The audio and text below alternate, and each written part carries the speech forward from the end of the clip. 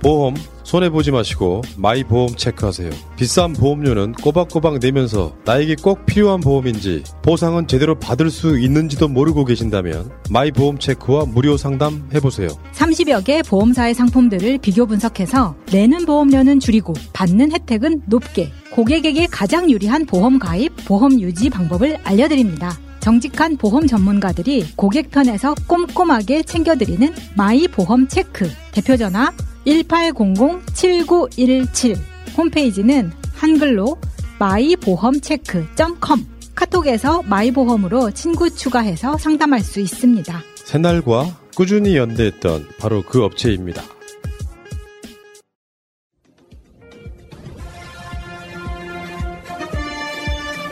꼭 알아야 할 어제의 뉴스. 네, 민주당은 노란봉투법과 방송 3법에 대한 단독 상정을 시도하기도 했습니다. 네. 국회 부의장이 일단 여야 합의를 요구하면서 불발됐지만 뇌관은 그대로 남은 셈인데요. 다음 달 처리를 공언한 민주당과 이 필리버스터를 천명한 국민의힘 사이의 충돌이 불가피해 보입니다.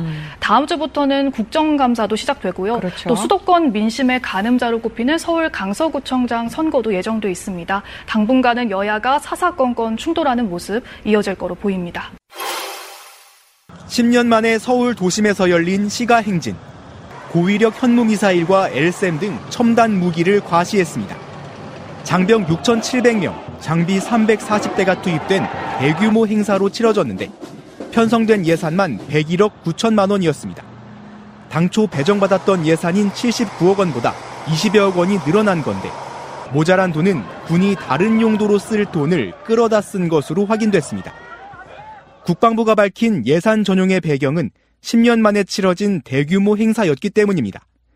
이번 행사를 위해 육군에서 끌어온 예산은 모두 17억 3천여만 원.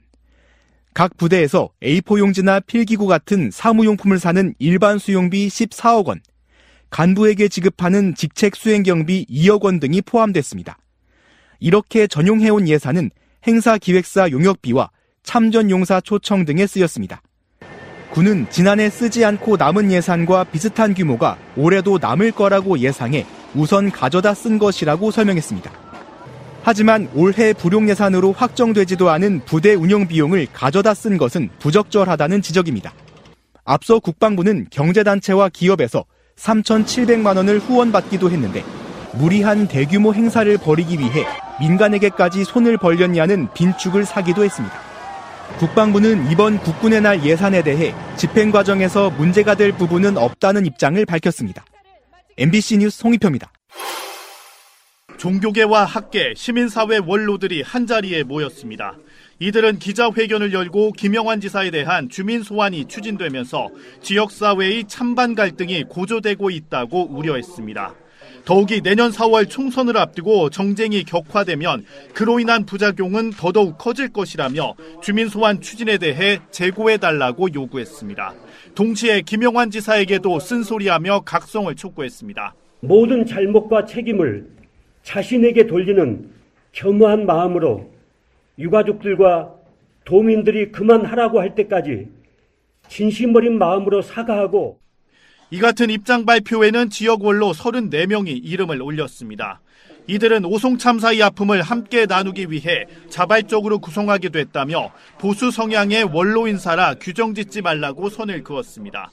하지만 지난 지방선거 당시 김 지사 측 선대위 관계자와 민선 8기 이후 충청북도가 위촉한 특별보좌관, 여기에 산불 음주 논란 당시 술자리에 함께하고 김 지사 옹호 기자회견까지 했던 인사도 포함됐습니다. 몇몇 인사분들은 측근으로 분류되는 분들이기 때문에 이 적절성 시비의 문제는 얼마든지 있을 수 있다라는 생각이 듭니다.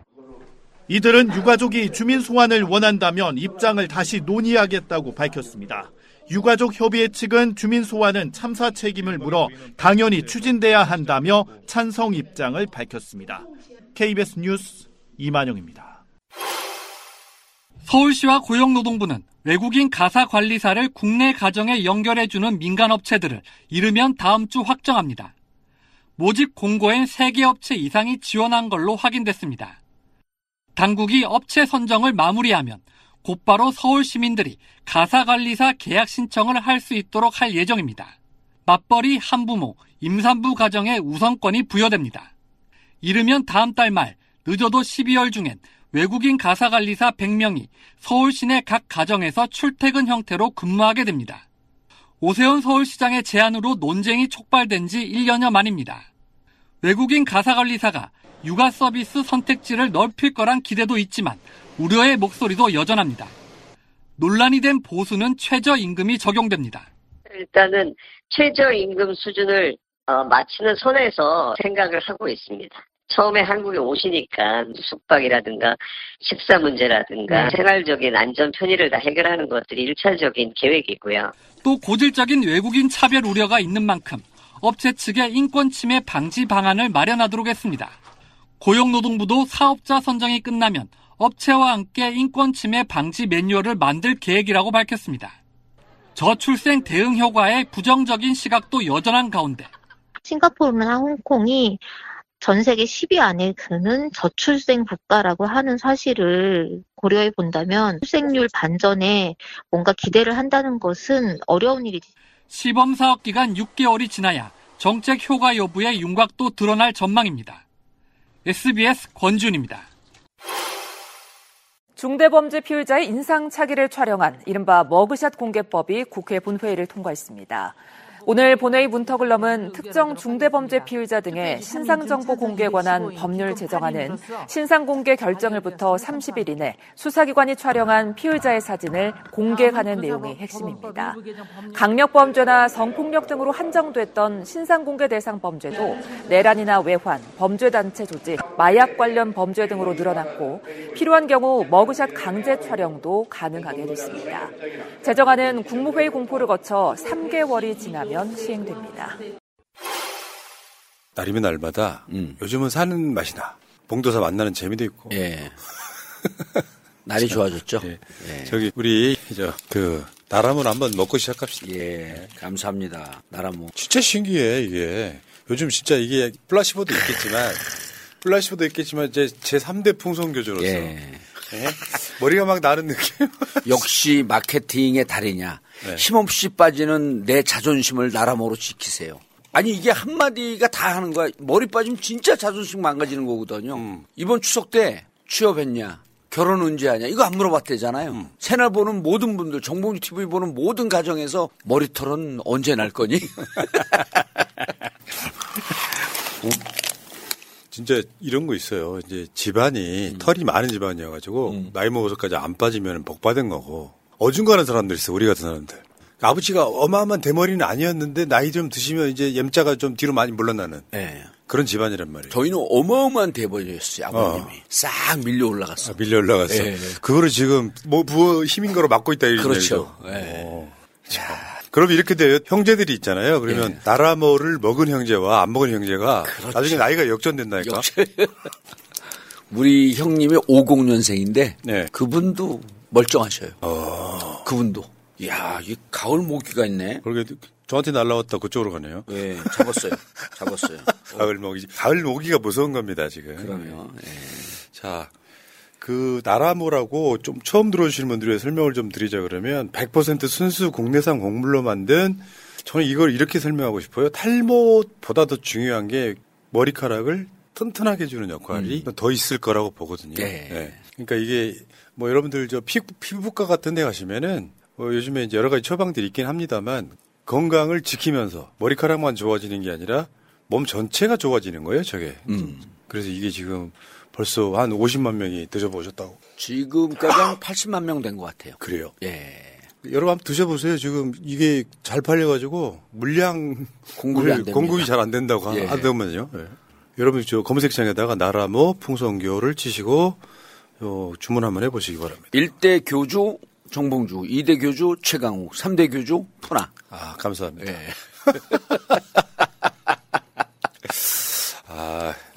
우리 동생이 이제 고향 내려가면은 나한테 동생이라고 하겠어요. 예. 그리고 동생은 머리가 저보다 없어요. 그래요? 예. 근데 나라모 드시라 그러지? 그래서 한번 권해볼까 생각도 하고 있습니다. 우리 또 진보 진영의 털장군 있잖아요. 김어준 총수. 거기도 나라모를 또 한때 열심히. 그랬어요? 그럼요. 그럼요. 그 산발이 그 털이 나라모였단 말이야? 한 번은 그 김총수가 살이 쪄갖고 쫙 한번 뺀 적이 있어요. 고기를 안 먹었구만? 예, 한 15kg 정도 감량했는데 그 효과 때문에 탈모가 시작이 됐어. 아하. 그럴 때 저한테 SOS를 쳤죠. 그래서 제가 또 나라모를 공급했지. 회복! 그러면 김어준 저 머리털을 분석해 보면은 뭐 이제 마약이 아니라 나라모 성분이겠구만. 그렇죠. 그 혼자 잠잘 때 노래한대잖아요. 흥얼흥얼. 나라모. 자, 여러분 풍성교 나라모 검색하시면은 구매하실 수 있어요. 자, 한번 구매 한번 해보시고요. 자, 시작하겠습니다. 흑석 돌림, 좋아하면 짓는다 왈왈왈림. 이상한 뚱 아저씨가 정권 잡고 머리 아팠는데 대법원장 부결 나와서 오랜만에 사이다예요. 이재명 왈왈, 새날 왈왈. 감사합니다.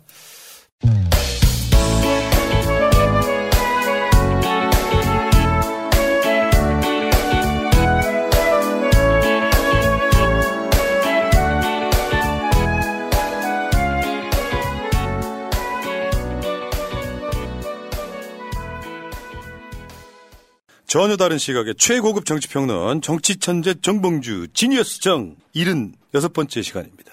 제 앞에 정봉주 민주당 교육연수원장 나와 있습니다. 예, 안녕하세요. 정봉주입니다. 이제 교육연수원의 시대가 오는 거잖아요, 지금. 그렇죠. 예. 이미 한번 그 출마자들 교육을 했고요. 그리고 11월 1일서부터 영남권 출마 신인들 또 4주 교육이 됩니다. 그래서 11월 1일은 부산에서 하고 그 다음 주 11월 8일은 대구, 그 다음에 그 다음 주는 울산, 마지막을 또 부산. 그래서 영남권 출마자들을 대상으로 하는 민주당 70년 역사상 최초의 교육이에요.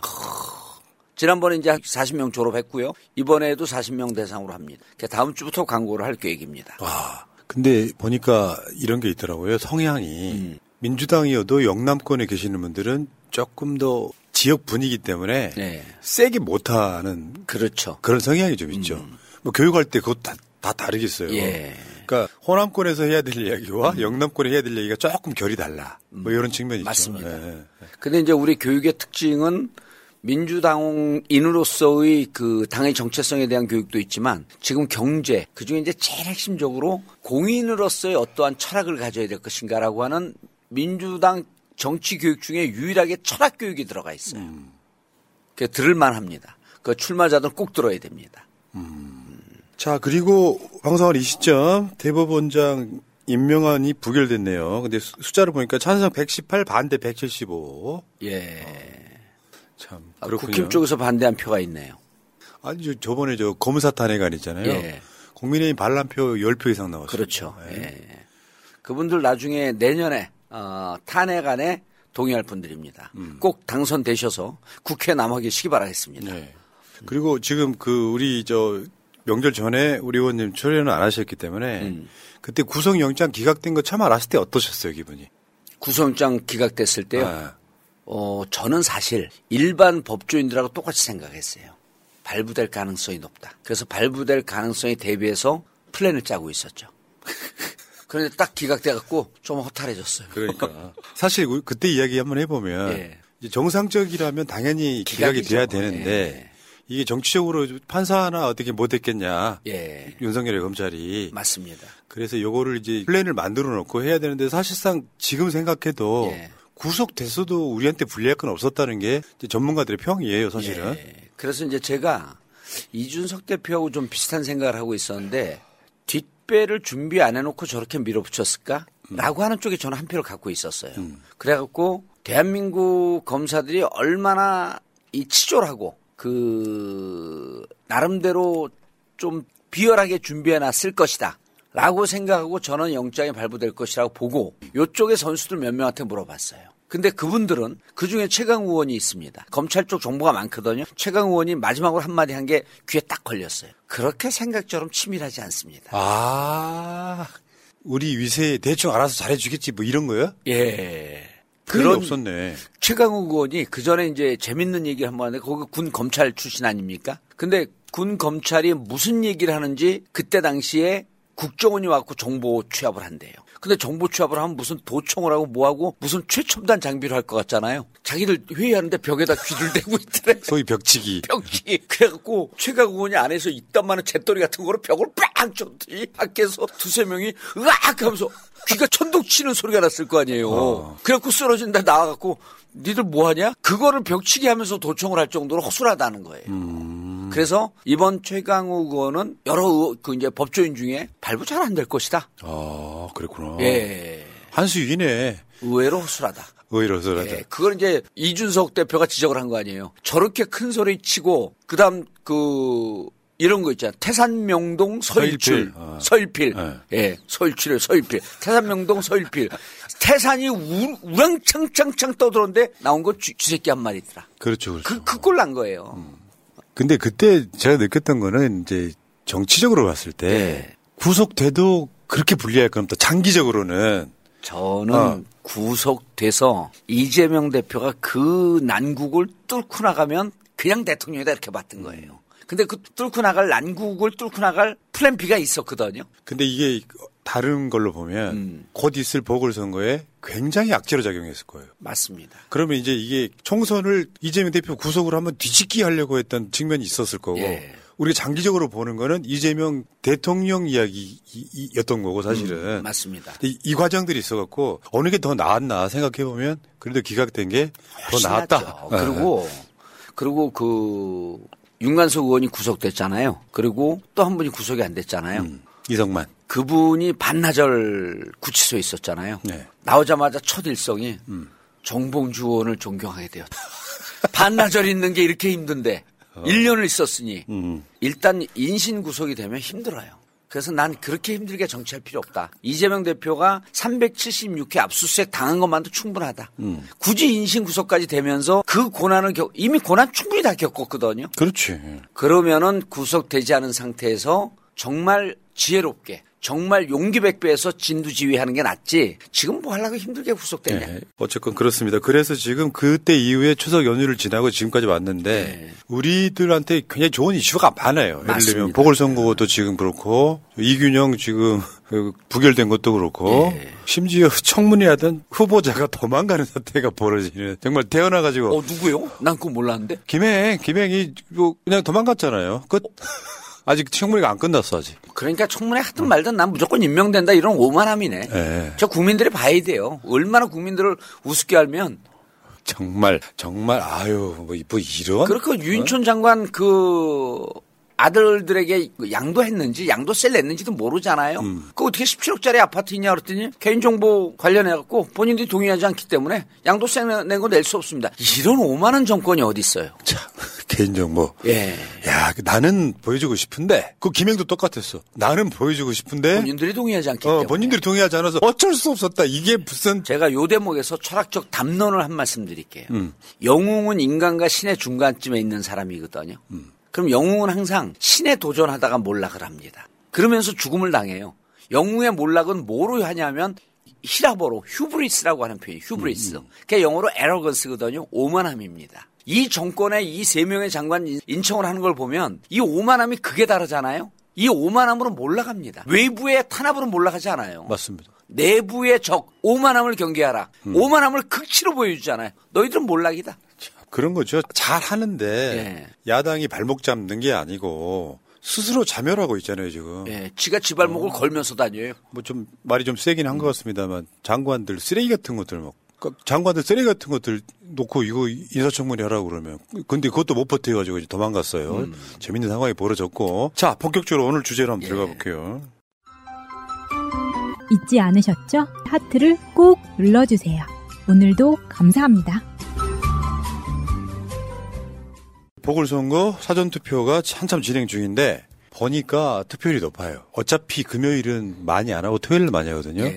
근데 이게 지금 대략 보니까 서울 부산시장 보궐선거 때만큼의 속도랍니다. 현재로서는. 언제나 어떻게 나올지 모르지만. 근데 서울 부산시장 보궐선거가 50%가 넘었거든요. 근데 물론 이거는 뭐 이제 이 정도 규모의 선거가 아니기 때문에 지금 민주당에서는 한 40% 정도를 할 수도 있지 않을까라고 조심스럽게. 그러니까 지금 토요일까지 해가지고 투표율이 한 20%를 좀 넘기면 40%가 가능하다 이런 얘기가 나와요. 어쨌건 진교훈 후보가 보궐선거에 이겨야 되는 시대적 사명이 생겨버렸어요 지금. 그러니까 좋은 일을 바톤 릴레이 터치하듯이 이재명 대표 영장 기각. 그 다음에 바톤을 진교훈 후보한테 넘긴 거예요 지금. 어떻게 될까요? 근데 다른 사람들 평가보다도 저는 요 대목에서 이 보궐선거를 평가한 김종인 비대위원장의 말씀이 무척 인상적이에요. 왜 이렇게 큰 선거를 만들어놨냐. 그러게. 그러니까 역대 최초로 귀책 사유가 있는 후보를 사면 복권을 시키면서 공천을 했잖아요. 유일하게 처음입니다. 본인이 얘기했던 공정과 상식이라는 것 때문에 2030에 많이 표를 몰아줬어요. 특히 서울에서 5%가 이기면서 대통령이 됐습니다. 그런데 이러한 오만함을 공정을 무너뜨리고 상식을 무너뜨린 거예요. 그리고 스스로 정치 선거를 만들어버렸어요. 김태우를 공천하면서 이길 수 없는 싸움을 만들어버린 거예요. 그러면은 우리는 처음부터 야당은요. 재보궐선거에서 무조건 정치 선거로 끌고 가야 됩니다. 정치적 심판이다 이거는. 그리고 여당은 생활정치 선거로 가져야 돼요. 근데 지들이 그냥 큰 선거를 만들어버린 거야. 야 이거 이기면 그러니까 자기들은 이렇게 계산했던 것 같아요. 요 선거 앞두고 이재명 대표 구속영장 치고 구속되고 강서에서 이기고 이 기세로 질풍노도처럼 달리면서 총선까지 가자. 이 그림을 그린 것 같아요. 초판부터 어그러졌지 지금. 어그러졌죠. 민주당의 전략이 대학 교수 전략이라고 한다면 이건 유치원도 아닌 어린이집 수준입니다. 그러니까 이런 것 같아요. 이제 여론조사에 윤석열 지지율이 적게 나오는 거는 언론들이 잘못해서고. 그렇죠. 실제로 민심은 다르다라고. 더군다나 이게 이제 윤석열이 최근에 또 극우에 막 호소하는 그 메시지를 많이 내는 것 중에 하나가 보궐선거 투표율이 어차피 낮을 거니 윤석열 지지하는 사람들은 다 투표장에 나와. 그러면서 이제 이재명 대표를 굳이 추석 명절 직전에 단식 후유증이 이제 그대로 남아있는 사람을 영장 심사를 한 이유가 그 플랜 속에서 있었던 것처럼 확신이 좀 들게끔 만드는 상황. 근데 처음에 어그러지니까 다 어그러지잖아요. 예를 들어서 이재명 대표가 지금 구속돼 있다면 국민의힘이 강서구에서 한창 막 북장구 치면서 이제 뭐 야당이 민낯이 드러났다 이런 소리 하면서 이제 윤석열 정권을 지켜야 된다 이런 선거 전략을 썼겠죠. 지금 이제 전체적으로 보게 되면 그럼 윤석열의 뿌리가 어디에서부터 무너지고 있냐. 기둥이. 자, 후쿠시마는요. 인구가 많은 그 해변 마을에서 무너지고 있는 거거든요. 그 동해안 별로 많지 않습니다. 근데 여기 다 이직이에요. 부산 그다음에 서해안 지역인데 서해안은 민주당이 유리한 지역이죠. 근데 부산 경남 그 남해안 지역은 다 이직이에요, 여기도. 그렇지. 근데 후쿠시마로 인해서 보수화되어 있는 지역의 기반을 무너뜨리고요. 박정훈 대령을 통해 갖고 군부는 이미 70-80%가 보수화되어 있는 지역입니다.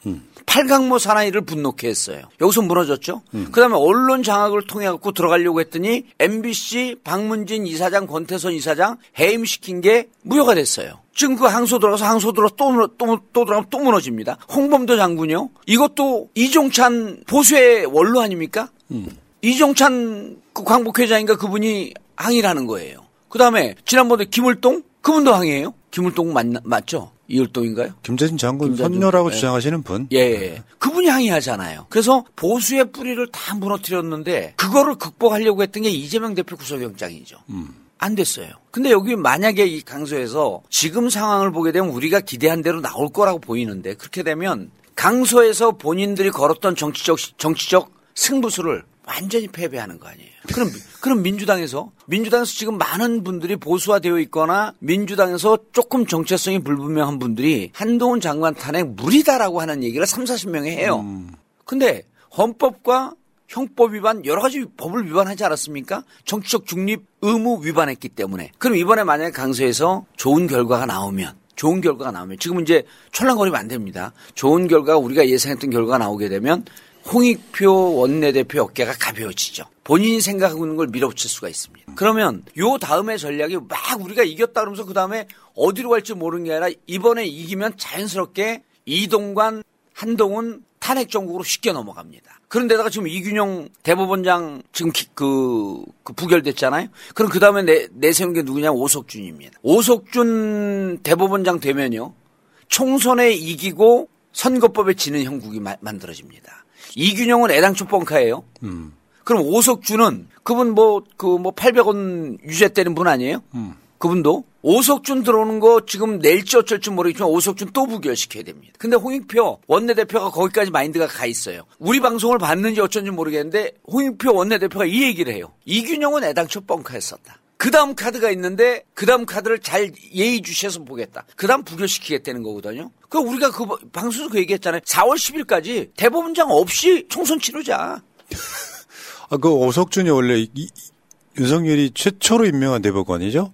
그렇죠. 그래서 정말 이상한 판결 많이 했다. 오석준 할 때 우리가 그냥 목에 피가 나도 오석준 대법관 임명하지 마라 그랬잖아요. 부결시켜라. 근데 했어요. 그 오석준 되면은 대법원장 됩니다라고 하는 걸 우리가 6, 7개월 전에 예견을 했잖아요. 지금 이균영 아웃되면 오석준입니다. 오석준 부결해요.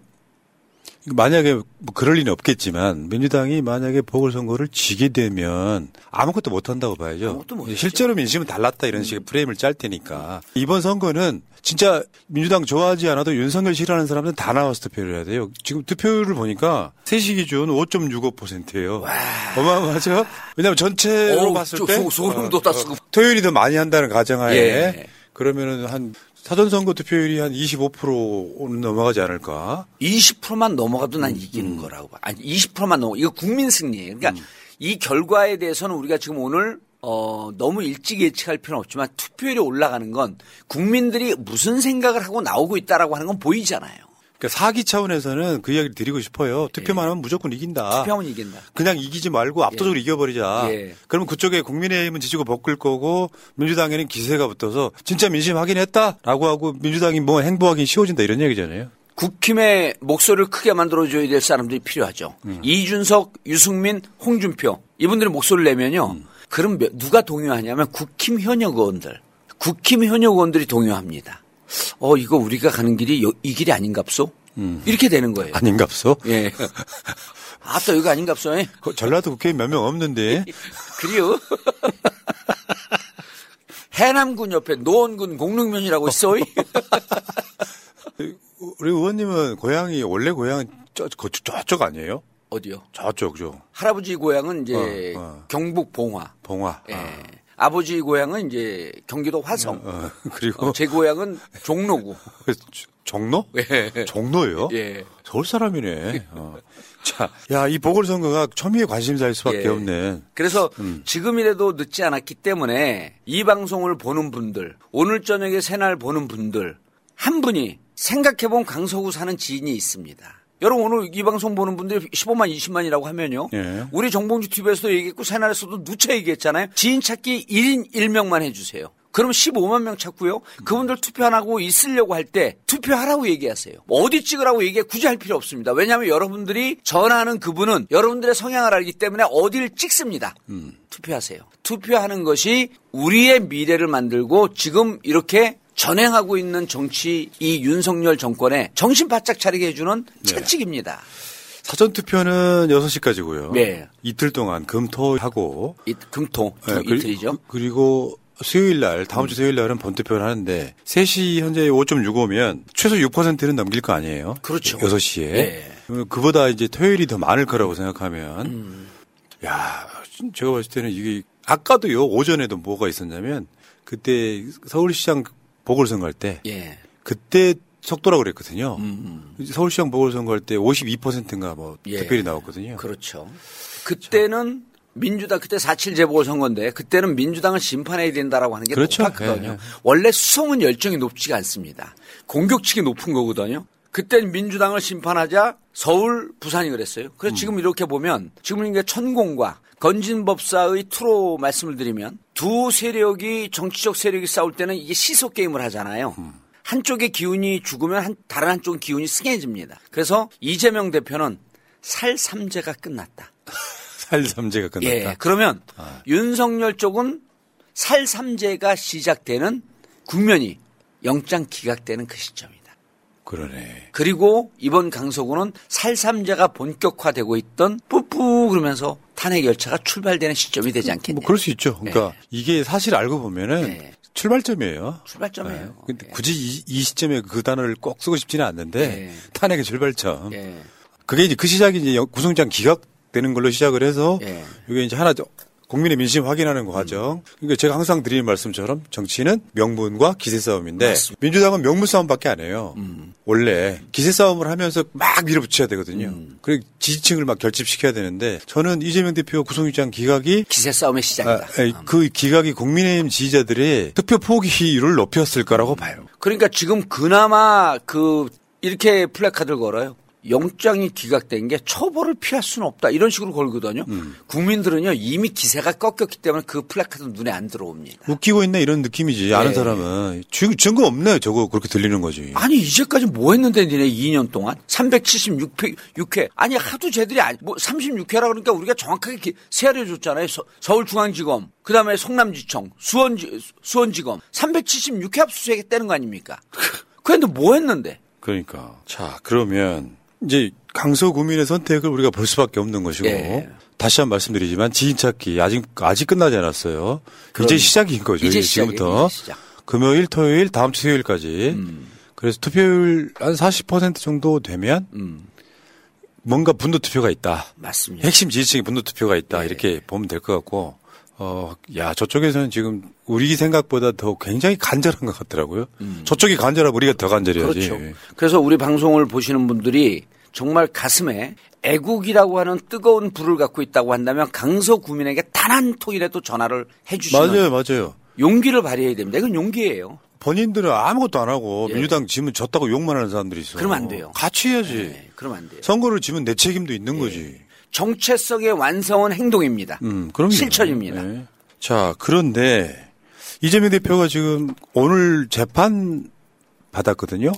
뭐 길게는 안 한 것 같은데. 근데 이재명 대표가 공식적으로 컴백은 해야 되잖아요, 지금. 해야죠. 언제쯤 할 것 같습니까? 저는 원래는 이번 주 이제 오늘 내일 그 사전 선거운동 때문에 강서구 선거운동을 할 거라고 예상을 했었는데 조금 더 쉬어도 될 것 같아요. 오늘 그 투표를 보면서 10월 11일 날 결과와 함께 화려하게 등단하는 게 맞겠다. 그렇지. 그래서 아까 푸나님이 그 얘기하셨잖아요. 그 말씀하셨잖아요. 뭐냐면 기세 싸움이다. 이길 때 물 들어올 때 그때 멋진 보트를 타고 쫙 나타나는 모습. 그 10월 11일 날 저녁 8시가 되면 투표를 보면 나오거든요. 그리고 이 정도 관심이 집중되면 언론사에서 이거 출구조사합니다. 저는 할 거라고 봐요. 그러면 그때 결과가 나오고 예측되는 결과가 났을 때 그것과 함께 당의 이재명 대표가 의원들에 딱 쌓여갖고 나오는 모습. 결과를 기다리는 모습. 그게 TV 화면에 쫙 나오고 정말 그때 번듯한 모습으로 나오면은 이게 민주당이 이제 밀어붙이고 저쪽은 살삼제의 시작이 왔다. 사기가 오르는 거죠. 그렇죠. 우리 장수가 병원에 입원해 있다가 태어나는 건데 그럼요. 이재명 대표가 단식이 계속 길어질수록 우리 지지층 결집하는 모습 보였거든요. 그러니까 치료하게 뭔가 해야 되는데 내부적으로는 민주당의 수박들이 막 반발하고 이 과정을 거치다가 우리의 장수가 딱 단식을 시작하니까 이를테면 옛날에 전쟁 시대 같으면은 홀로 말을 타고 적진으로 뛰어든 거랑 똑같은 거예요.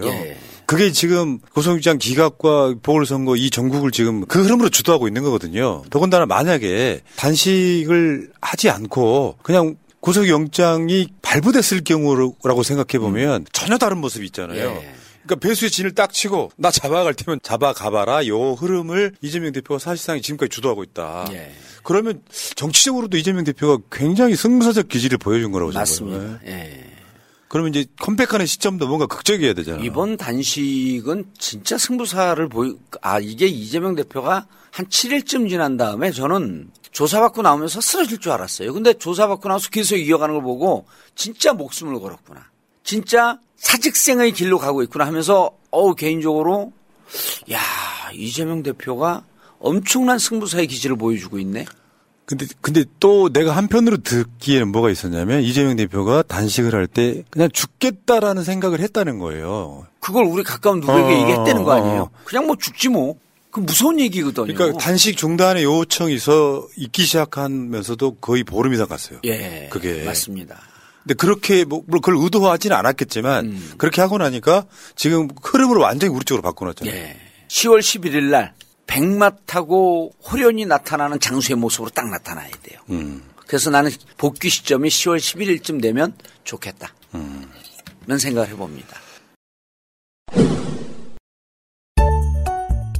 지희야, 요즘 우리 부모님 근감소증이 걱정이야. 나이 들수록 근육 관리가 중요하다는데. 중요하죠. 근육이 줄어드는 게 각종 노인성 질환의 원인이니까요. 그래서 단백질 섭취가 중요해요. 근데 단백질 챙겨 먹기 귀찮잖아. 그럼 코어 류신을 선물해보세요. 코어 류신? 코어 류신은 근육 합성의 핵심 성분인 류신과 프리미엄 단백질을 먹기 편하게 배합한 건강식품이에요. 하루 2알이면 충분하네. 나도 운동할 때 먹어야겠다. 맞아요. 근육 관리는 지금부터 해야 돼요. 정기 배송 신청하면 2+1 할인 혜택 있네. 지금 바로 코어 류신을 검색해보세요. 그러면 이제 문제는 지금은 이제 시작이라고 했으니까 본 게임은 아직 2개가 더 남은 거예요. 예. 총선이죠, 이제 총선. 예, 총선 있죠. 근데 저는 이렇게 봅니다. 민주당이 당연히 보궐선거 이길 거라고 보지만, 일단 투표를 무조건 하셔야 된다면 무조건 전제는 깔아야 돼요. 예. 그리고 지인 찾기 무조건 해야 되고. 근데 이러고 나서 이제 국민의힘이 동요가 시작될 거 아니에요? 예. 그러면 민주당도 나름 어떤 일정한 전략대로 가야 되거든요. 예. 지금 보궐선거 끝나면 이제 총선 국면이에요. 6개월밖에 안 남았으니까. 두 번째로 강력한 게 이제 그 저쪽에 대한 공격에 고삐를 지는 거죠. 공격에 대한 고삐는 딱 2개입니다. 이동관과 한동훈 탄핵이에요.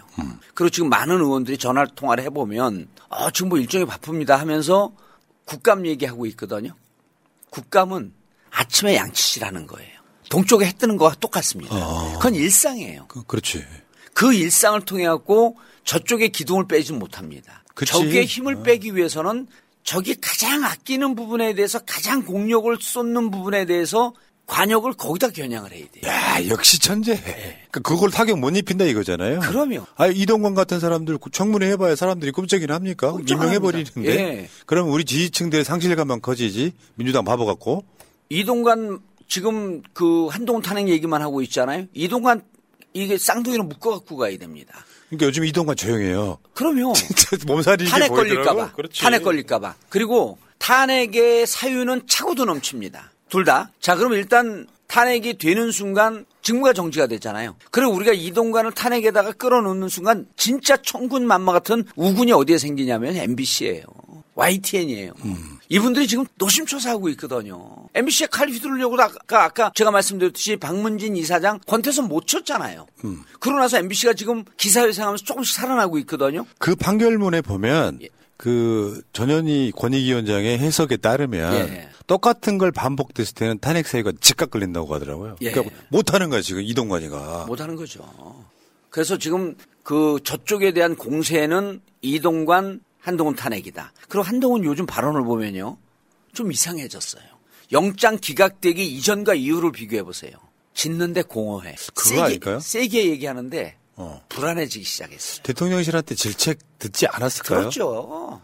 막 그런 거 아니에요. 이렇게 꽝꽝 떼드리면서 잠깐 그거 구속 하나만 시키고 이샥 그랬을 거예요. 저는 그래서 1차 질책이 8월 18일 날 있었고 2차 질책이 25일인가 26일 날 있었던 거로 저는 보는데 1차 질책 8월 18일 무슨 날인지 아시죠? 천암 기소된 날이요. 아이씨, 우리 천암 기소되고 성대모사 하지 마세요. 이게 목을 이렇게 하는 방법이 있어. 있어요? 한번 해보세요. 천암 기소된 거. 이 새끼야. 야, 천암 기소. 이 새끼. 우리 마누라 그냥 이거 쇼츠 나가자. 그래서 8월 18일이 1차 질책이에요. 그다음에 1차 질책 이후에 정치 검사들이 원을 그리면서 모이기 시작했어요. 묘하잖아요. 강강술래 원을 그려. 어디로? 원희룡에게. 지금 그 분위기잖아. 그럼요. 그 2차 질책이 기각되면서 이번에는 세게 왔으니 제가 보기에는 한동훈 장관이요. 파일을 모으고 있을 것 같아요. 나 혼자 안 죽는다. 파일을 모으고 있을 것 같아요. 최강욱의 예언을 또 한번 우리가 곱씹어 보면 윤석열의 기운이 빠지기 시작하면 제일 먼저 등을 돌릴 사람은 한동훈이다. 한동훈이 요즘 별명이 브루투스 아니에요? 브루투스. 카이사르의 그 한마디. 브루투스 너마저. 그렇지. 예? 시저죠. 그게 시저 대왕이죠. 그런데 한동훈이 윤석열의 힘이 빠지면 한동훈이 등을 돌릴 것이고 그러면 그때 검찰에서 한동훈을 겨냥한 파일들이 쏟아질 것이다. 왜? 평상시에 너무나 SSG, 싸가지. 싸가지. 예, 쓱. 그 부분이 너무 없었기 때문에 검찰에서도 한동훈 파일을 갖고 이를 득득 가는 사람들이 너무 많다. 그래서 쏟아지기 시작하면 한동훈은 무너진다. 그렇게 이제 균열이 나는 거예요. 그럼 우리는 한동훈 이동관은 공격을 하잖아요. 그럼 두 번째, 이게 두 번째 공격이에요. 그럼 첫 번째 뭐냐? 첫 번째 진짜 공격의 총선에 이기기 위한 공격의 칼은 내부로 향해야 됩니다. 그래서 총선에 가장 힘을 발휘하는 팀이 어떤 팀이냐면 겸손하고 각고의 노력을 하고 자기를 버리고 자기를 깎아내는 팀에는 박수를 보내요. 그럼 민주당이 저는 수박천외자라고 하는 얘기하는 게 아니에요. 민주당에서 열심히 일하지 않은 국회의원들, 열심히 싸우지 않은 국회의원들, 그리고 대충 국회의원이 4년 정규직 직업이라고 생각하고 있었던 생활 국회의원들, 이런 분들이요 더 이상 국회의원 해서 안 됩니다 라고 하는 게 당원들의 명령 아니에요? 이 당원의 명령에 준엄한 명령에 부응하는 듯한 당이 각고의 노력, 살을 깎는 노력, 즉 혁신, 개혁의 공천의 모습을 어떻게 해가느냐. 그렇죠. 그거죠. 그거 답이. 그게 핵심이에요.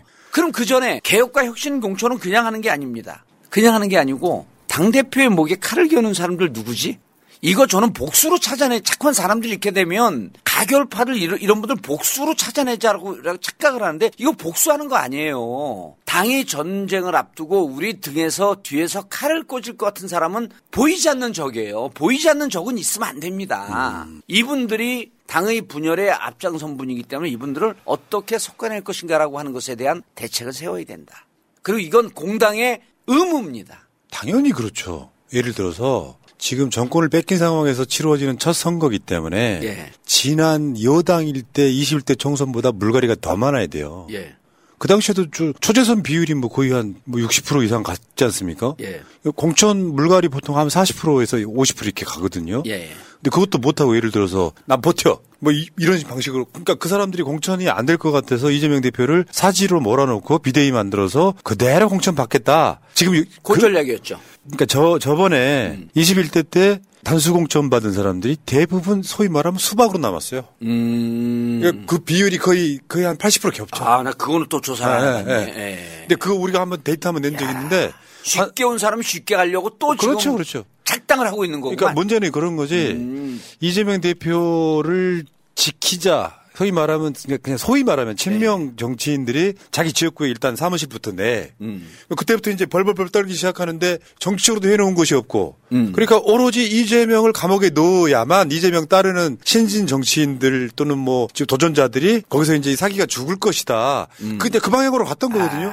지금 근데 민주당에서는 총선 공천률이 당원들을 강화시킨다는 거잖아요. 예. 그 전략으로 그거로 갈 거예요. 아마 당원들 비율이 굉장히 높아질 겁니다. 예. 그러면 이렇게 되면은 이제 지역구에서 공천 탈락하는 사람 엄청 나올 거고. 예. 그러면서 언론에서는 이제 조중동에서는 프레임을 이렇게 하겠죠. 반명 지금 사륙 이렇게 표현하겠지만 지지자들 입장에서는 저런 사람들이 국회의원 안 되게 하고 이런 사람들을 국회의원 되게 하는 민주당에 대해 열광을 하겠죠. 예. 그 지지층이 투표장에 가면 선거 이기는 거죠, 이게요. 아주 재미로 이제 누가 그런 조사를 해봤어요. 3개의 선택지를 뒀습니다. 586. 당에서 지금 속아내야 될 사람들이 누구라고 보냐. 586. 중진 원로. 그 다음에 초재선. 거기에는 가로 열고 일하지 않는 초재선인데 그렇게 하게 되면 선입견이 박히기 때문에 초재선이 80%가 나와요. 그러니까 이게 쉽게 빠짓한 것 같은 사람들이 또 쉽게 가고자 하는 작당을 하는 쪽에 붙은 거예요. 그래서 저는 그런 지역에 그분들 컷오프 시키지 않는 얘기는 아니에요. 그런 지역에 개혁적이고 혁신적인 인물들이 가서 경선을 해라. 경선하는데 지난 4년 동안 탱자하고 행복하게 지냈기 때문에 항상 세상 공짜 없거든요. There is no free lunch. 공짜 점심은 없다는 거 아니에요? 4년 동안 행복하게 지냈으면 4년 동안 행복하게 지낸 만큼 일을 했어야 되는데 그 일을 하지 않았으면 그만큼의 페널티를 안고 경선에 들어가야 된다는 거예요. 그렇죠. 그게 혁신적인 모습입니다. 어떻게 합리적이고 명분 있고 공정한 페널티를 부여할 것이냐. 이게 핵심이에요. 당신들 이재명 대표 감옥 가서 비대위 가서 또 쉽게 공천 받으려고 그랬어? 이건 죄악이야. 죄악을 취재하지 않으면 이건 공당의 모습이 아니거든요. 그러니까 내부 총질하는 사람들 플러스 내부 총질만 했던 사람들 플러스 무능한 국회의원들 플러스 해가지고 결국은 그거거든요. 무능한 거거든요. 해가지고 공천 이제는 그런 것 같아요. 재보궐 끝나고 나서 공천 혁신이라고 부를 만한 정도의 확실한 물갈이 이게 있거든요. 민주당 욕을 먹은 대표적인 숨어있는 원인은 그거라고 보는데 경쟁을 안 하려고 해. 단수공천이 일단 말이 돼요? 물론 지역구 내에 이 사람하고 붙으면 뭐 급이 안 된다고 하지만 원칙적으로는 무조건 경선 부치자로 가야 되는 거거든요. 그래야 이 사람도 긴장하려고 뭔가 바뀌려고 하지. 맞습니다. 그러니까 단수공천 한 사람들이 80%는 수박으로 돌아섰다. 아, 나 그 통계는 못 봤는데. 야, 아주 예리하게 분석을 하셨네. 왜냐면 쉽게 간 사람들은 쉽게 살아요. 온실 속의 온실 속의 꽃은요, 쉽게 시듭니다. 민주당의 정체성은 민주당 70년 역사는 투쟁의 역사거든요. 70년, 80년대 독재와 박정희 군사 독재와 싸웠고 80년대 전두환 군사 독재와 싸웠고 이게 투쟁의 역사이고 투쟁하지 않는 국회의원은 민주당이 있을 이유가 없는 거예요. 그 지금은 뭘 위해 싸워야 됩니까? 윤석열 경산 전체주의와 싸워야 될 거 아니에요. 용산 전체주의와. 용산 전체주의는 제 표현 아닙니다. 이준석 대표의 표현입니다. 이준석 대표 귀하의 워딩을 제가 차용한 거에 대해서 심히 기쁘게 생각합니다. 단수공천 리스트 중에요. 한번 불러드려 볼게요. 이해가 되실 거예요. 박광원, 김진표, 전해철, 김철민, 이원욱 다 단수공천자들입니다. 무조건 경쟁을 붙여야 된다. 박신 없나요? 박신? 또 있어. 근데 지금 제가 방송 중에 찾고 있는데 찾아주면 다 알려드릴게요. 그 리스트가 쭉 있는데. 예리하게 찾으셨네. 자, 어찌됐건. 그럼 결국에는 개혁공천. 혁신공천 해라. 그럼 이 이미지만 얻으면 끝나는 거예요. 그러고요. 재밌는 게 김은경 혁신위원회가 마지막에 떠나면서 뭐라고 얘기했어요? 하위 20% 본인이 얻은 점수에 40% 감점하고 하위 30%에 속하는 분들 30% 감점하고 하위 40%에 속한 사람 20% 감점하라. 김은경 혁신위원회 안 아니에요? 근데 혁신위원회 이 안에 대해서 찬성하지 않는다라고 입장 표명한 사람들이 있어요. 그분들이 불체포 특권 내려놓는 것에 또 동의해요. 그분들이 거의 오버래핑 되는 게 한 80%입니다. 그럼 불체포 특권 내려놓고 이재명 감옥 가라고 한 사람들이 누구냐면 당 혁신 공천하지 말라는 거예요. 그러니까 지금 푸나님이 얘기한 공치가 딱 맞아 떨어져. 맞죠? 이거 진짜 김은경 혁신위원회 안대로 가면요. 저기 국힘이 이 혁신안을 못 쫓아옵니다. 그리고 지금서부터는 이제는 10월 11일서부터는 질풍노도처럼 달리면서 한동훈, 이동관 탄핵 국면으로 저쪽에 대한 공격과 안의 공격은 내부의 게으른 자들, 혁신을 거부하는 자들, 변혁을 거부하는 자들에 대해서 내부의 싸움을 걸어야 됩니다. 맞죠. 그리고 이것이 국민들에게는 나를 버리고 우리가 새롭게 태어나겠다라고 하는 겸손한 자세거든요. 겸손한 집단에게 박수를 보내요. 이렇게 될 거예요. 예를 들어서 아까 말씀하신 것처럼 내부적으로는 혁신하고 외부적으로는 번진을 치고. 맞습니다. 만약에 한동훈의 탄핵이 걸려 있다. 그 과정에 총선이 걸린다. 이 과정들을 거치면 프레임이 그렇게 잡히겠죠. 한동훈이 사는 자 죽는 자는 총선 결과에 달렸다. 이렇게. 아니 지금 예를 들어 11월에 탄핵하잖아요. 탄핵 가결을 하면요. 4월 10일 지난번에 이상민 장관 탄핵하는데 그 탄핵 결론 나는데 걸린 시간이 167일이에요. 167이면 3개월 반이거든요. 5개월 반이거든요. 지금 총선까지 5개월 반 이하로 남았어요. 그럼 총선 이후로 결과가 나온다는 거예요. 그럼 헌재가 제일 신경 쓰는 게 국민 대중의 판단과 흐름입니다. 민주당이 이겼어? 그럼 한동훈 장관 탄핵하라는 얘기네? 이동관 탄핵하라는 얘기네? 언론 자유를 말살시킨 거 맞네? 헌법과 정치적 중립 위반한 거 맞네? 이렇게 결론이 나온다는 거예요. 그러니까 이런 게 있어. 맨날 이제 역풍 이야기 하면서 하시는 분들이 있잖아요. 그분들은 왜 우리 안 찍어줄 사람들을 신경을 쓰냐고. 그렇죠. 그러니까 간단히 말해서 180석 갖고 뭐 했냐를 돌파를 하는 방법은 그래 본진 한번 치고 내부적으로 180명으로 해보니까 안 됩니다. 물갈이 할게요. 이 명분이 있잖아요. 이렇게 되면 실제로 떠났던 사람들 다시 한 번 더 민주당 한 번 더 믿어볼까 하고 돌아오는 거죠. 맞습니다. 아마 선거 전략으로 저쪽에서 암암리에 이쪽에 투입된 프락시를 통해 가지고 민주당 180석으로 뭐 했냐 이거 선동 어마어마하게 할 거예요. 어제 우리가 분석한 강서구의 결과를 봤더니요. 강서구에 우리 고정지지층이 그 50만 유권자 중에 12만 1000이에요. 그리고 국힘 지지자 고정지지층이 9만이에요. 그러니까 우리가 한 3만 점 높습니다. 그럼 여기에 우리 고정지지층 플러스 민주당 약지지층을 투표장에 모시고 나와야 되거든요.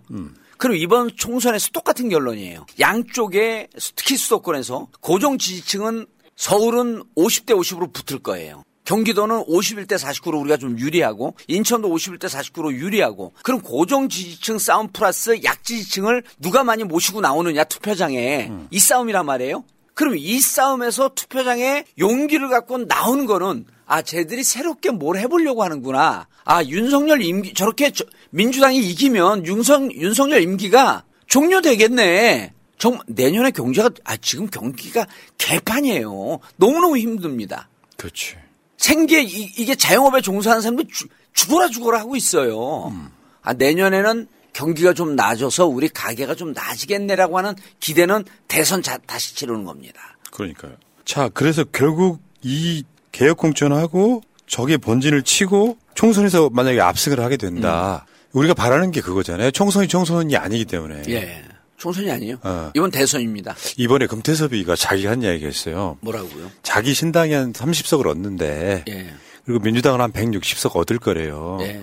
그러면 그렇게 더하고 진보 정당 몇 석 더하면은 200석 되잖아요. 그것도 금태섭이도 탈의 생각이 나요? 근데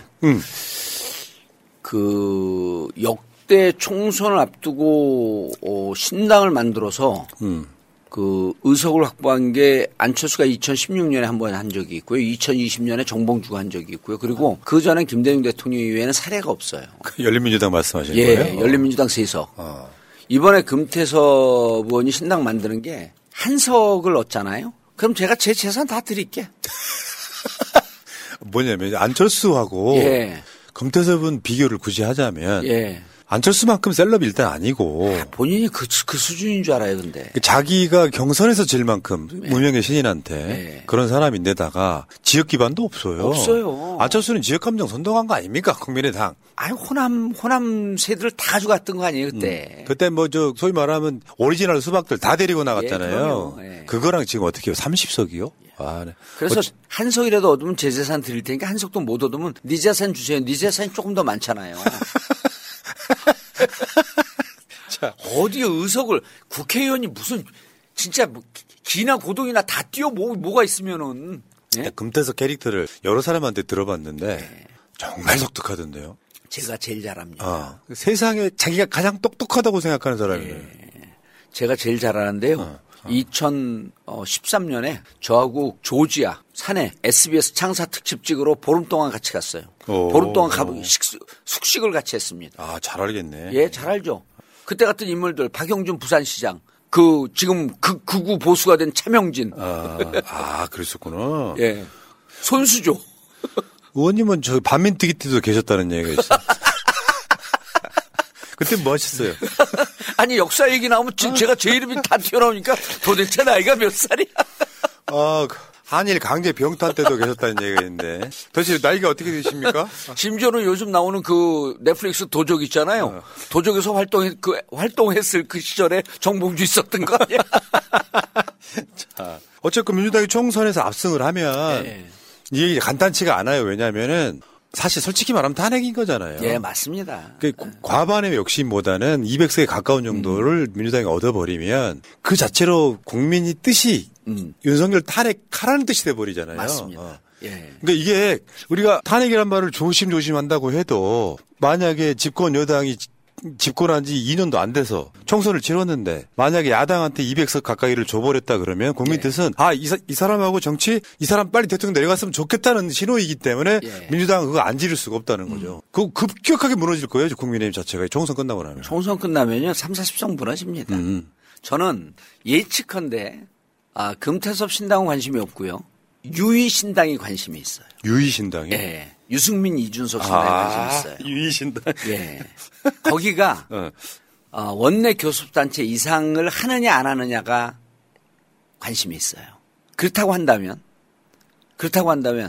거기까지는 지금 나가면 조금 오반데 자칫 잘못해서 그 정당이 만들어지면요. 특정 지역에서 총선 연대 전략이 나올 수 있습니다. 민주당과. 특정 지역에서. 그럼 그들이 의석수를 확보할 수가 있습니다. 그 이후에 그쪽은 무조건 우리보다 더 앞장서는 탄핵 주도 세력이 될 거거든요. 그렇지. 예. 자기들이 살아야 되니까. 그래서 유의신당이 의미가 있으려면 유의미한 신당이 돼야 됩니다. 그렇겠지. 예. 그래서 이분들이 가고자 하는 길이 민주당이 가고자 하는 특정 목표와 공감대를 갖고 갈 수 있는 신당이 만들어질 수 있겠다. 그리고 금태섭 신당을 신경 쓰지 말고 금태섭 신당 흡수하려고 그러지 마세요. 거긴 진짜 이상한 사람들 다 모인 데거든요. 거기 흡수하지 말고 유이 신당이 진짜 의미가 있습니다. 유의신당. 유의신당에 특정 세력이 붙어버리면 더 파급력이 커집니다. 누가 붙냐면 친박이 붙습니다. 왜 요즘 붙죠? 용산에서 박근혜 대통령에게 신경을 쓸까요? 대구 경북 지역에서 유의신당에 친박 쪽이 붙을 수 있다라고 하는 그 풍문이 돌고 있어요. 그럼 힘이 확 붙어버리는 거예요. 그럼 본진이 대구 경북이거든요. 국힘의 본진이. 국힘 본진에서 무너져 버려요. 그럼 윤석열 거기는 진짜 극우 보수가 되면서 합리적 보수 세력이 힘을 갖는 이런 상황이 오게 되면 총선 이후에 우리들보다 그쪽 내분이 더 심해지는 거예요. 그렇죠. 그럼 우리는 거기다가 숟가락 하나 얹히고 쫓아가면 되는 거야. 우리는 수박은 아무것도 아니야. 그 상황 되면. 왜냐하면 지금 보궐선거에다가 정권의 명운을 걸다시피 해버렸잖아요. 그럼요. 총선 내에서 만약에 국민의힘이 참패하면 탄핵 당할 거라는 걸 알고 지금 덤비는 거잖아요, 지금. 맞습니다. 근데 잘못 덤비고 있는 거죠. 방식이 틀렸다고. 그러니까 최근에 그 윤석열의 유의미한 변화가 있어요. 뭐 두 마리 토끼를 잡기 위해서 안보와 민생 뭐 같이 간다 하면서 뭐 그 메시지를 내는데 이미 늦었지 뭐. 지금 강서구 전략을 보면요. 제가 이제 한마디로 하면 앞으로 이제 살삼제가 시작됐다. 살삼제. 예. 이재명의 살삼제는 끝났고. 예. 그리고 이제 앞으로 지금 강서구 전략은 섣불 전략이라고 그래요. 섣불리 전략을 세우는데 그게 뭐냐면 섣불을 풀었으면 섭을 지고 불에 뛰어들었다. 섭비네 섭. 섭불 전략. 섭불 전략. 예, 섭불리 전략을 섭불리 썼다. 그래서 섭을 지고 불에 뛰어들었기 때문에 저쪽은 우리가 쓰지도 않았던 화공에 스스로 당하는 거예요. 그러네. 예. 야, 진짜 천재다. 지니어스. 어떤 분이 저렇게 천재예요? 삼국지를 보는 것 같잖아요. 아니, 근데 의원님 천재가 된 이유가 있어. 원외 지금도 원내라고 생각하는 사람들 있잖아요. 왜 원내대표 선거 출마 안 했냐는 사람이 있었다며. 문자 왔어요, 문자. 왜 원내대표 출마 안 하냐고. 16년? 지금 벌써 그렇게 됐네? 16년 됐죠. 그러니까 16년 동안 밖에서 객관화되면 보여요, 그게. 그럼요. 우리가 사람도 국회 밖에서 보니까 보이는 게 있거든. 예. 그래서 신영복 선생님이 이런 말씀을 하세요. 그건 이제 다른 그 동양 철학, 서양 철학에도 있는 내용인데 신영복 선생님의 말씀으로 이런 얘기를 해요. 혁신은 변방에서 온다. 공자도 변방에 있었고요. 맹자도 변방에 있었고요. 오바마도 변방에 있었고 노무현 대통령도 변방에 있었어요. 저도 지금 변방에 있는 거거든요. 변방에 있으면 일정이 많지 않기 때문에 공부할 시간이 있고 공부할 시간이 있으면 통찰과 성찰을 통해서 사안의 본질을 꿰뚫을 수가 있어요. 멋있습니다. 자, 그러면 이제 총선이 압승하면 이렇게 된다. 어쩔 수 없다, 그거는. 신승하면 좀 어렵고요. 압승하면 윤석열 끌어내리는 것이 사실상 가능해진다. 그다음에 결국은 그다음에 뭐예요? 이재명 대표의 대선이잖아요. 예. 이재명 대표의 대선이요. 이게 지금 묘하게 검찰과 이제 용산이 스텝이 꼬인 게 이번에 구속되는 거로 모든 그 기운이 바뀐 거예요. 확 그 변곡점, 터닝 포인트, 바람의 변화 여러 가지로 설명을 하는데 그냥 더 쉽게 살삼제의 운이 바뀐 거예요. 이쪽으로 왔던 살삼제가 저쪽으로 간 거거든요. 시소라 그랬잖아요. 그러면 이제 앞으로는 뭐냐면 이번에 구속시켰으면 이재명 대표의 재판을 빨리 가져갑니다. 그래서 총선 전에 유죄를 만들어냈죠. 1심을? 예, 1심에. 근데 지금은 검찰이 총선 전에 1심 결과를 섣불리 가져갈 수가 없어요. 결과가 나왔는데 무죄가 나와. 그럼 총선에 날개를 달아주는 거거든요. 그러니까 총선 전까지 문제가 있는 것처럼 오히려 검찰이 재판을 빨리 진행하고 싶어도 검찰이 질질 재판을 끕니다. 계속 이제 언론 블레이만 아주 징글징글하게 하면서. 그게 자충수예요. 그리고 재판을 4월 10일까지 결과를 안 내는데 4월 10일 총선에서 우리가 유의미한 결과를 딱 하게 되면 재판부는 어디를 눈치 보죠? 국민들의 눈치를 보잖아요. 그러면 이재명 대표한테 유죄가 나옵니까? 증거도 하나도 없는데 정치 재판을 하려고 그랬는데 총선 결과가 이렇게 나왔어. 이재명 대표가 순풍에 돛단 듯이 쫙 가는 거죠. 총선 결과에 따라서. 그러니까 지금 이렇게 봐요. 이게 사법부도 여론 영향을 받기 때문에 총선에서 민주당이 압승을 하면 사실 그 이후에는 이재명 대표의 사법 리스크는 사실상 사라집니다. 사라지는 거예요. 사실상 사라진다고 봐요. 왜냐하면 증거가 증거가 없기 때문에 뭐 배임 뭐 이런 것들로 막 말도 안 되게 걸었잖아요. 이거 1심에서라도 뭐 하나 제대로 나오면 저는 이재명 대표가 오히려 대세론으로 갈 가능성이 있다. 그리고 이제 저쪽은 이동관, 한동훈 탄핵이 그래서 중요하다는 거예요. 그럼 4월 10일 이후에 이동관, 한동훈 둘 중에 하나만 나오든 둘 다 나오든 이게 탄핵이 헌재에 인용이 되잖아요. 그러면 뭐가 시작이 되냐? 우리는 사법 리스크가 끝나고 저쪽은 탄핵 리스크가 시작이 되는. 그 국민들은 티켓을 사러 광화문으로 나오고 시청 앞으로 나오면 됩니다. 시청 앞에서 뭘 팔아요? 매주 토요일 날 탄핵 티켓을 팝니다. 그렇지. 탄핵 티켓을 사서 탄핵 열차에 함께 올라타는 거예요. 여기까지. 뽕짜자 뽕짜 뽕짜자 뽕짜. 그러니까 기가 막히잖아요. 하나의 드라마 보는 것 같지 않습니까? 근데 이게 진짜 이 최근의 국면을 영화로 만들어도 진짜 재밌을 것 같아요. 그럼요. 그리고 제가 이재명 대표 가결하는 날 이 드라마를 쫙 봤다는 거예요. 이건 구속이 되든 구속이 안 되든 이재명 대표의 살삼재가 꺾였구나. 그렇지. 가결되는 날. 가결되는 날 역으로 봤다는 거예요, 이거를. 영화 대장동 해갖고요. 대장동. 영등포 어디 호프집에서 국회의원들 몇 명이 호프를 마셔요. 이걸로 시작을 하는 거예요, 영화. 그러면서 여기 역시 PD다. 그래가지고 여기서 이번에 집어넣어야지. 이번에 그냥 구속시켜버려야지. 그렇죠. 이렇게 시작되는 영화가. 근데 갑자기 이재명이 상환하기 시작하는 거예요. 그러니까. 내가 거기서 악인이 돼갖고 악질 검사역을 맡을까요? 그럼 마지막 깽깽깽. 그래가지고 영화 이제 초반쯤 전개할 때 갑자기 누군가가 목소리 이런 사람 있잖아요. 그 등장을 해가지고 이 새끼야 그거 구속하라면 시키고 이 새끼야. 그걸 왜 때려요? 아니 근데 그 호프집의 사장이 누군지 알아요? 누군데요? 마차님. 뭐야. 그렇게 해서 영화가 결국에는 국회의사당에서 대통령 취임식하고 그럼요. 청와대로 복귀하는 돌아가는 뭐 이런. 그리고요. 제가 마지막 이 질문에 대선에 대해서 제가 천기누설할 게 딱 하나 있는데 그건 안 합니다.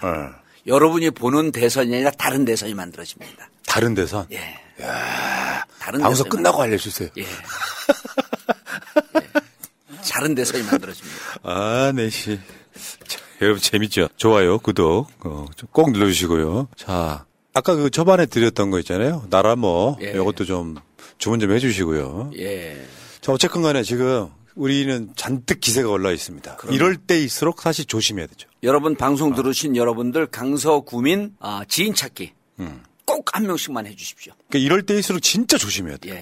진짜 몸조심, 마음조심하면서 살금살금 가야 되는 거예요. 저희가 오늘 방송을 하면서도 말조심 실수 안 하려고 무척 노력을 하잖아요. 그러니까요. 그러니까 저는 이렇게 생각해요. 나름 정치평론을 오래 하는 입장에서 가장 중요한 건 진영의 사기다. 맞습니다. 진영이 사기만 살아있으면 어떤 선거도 이길 수 있다. 사실 민주진보 진영에 계시는 분들이 사기가 살아있으면요.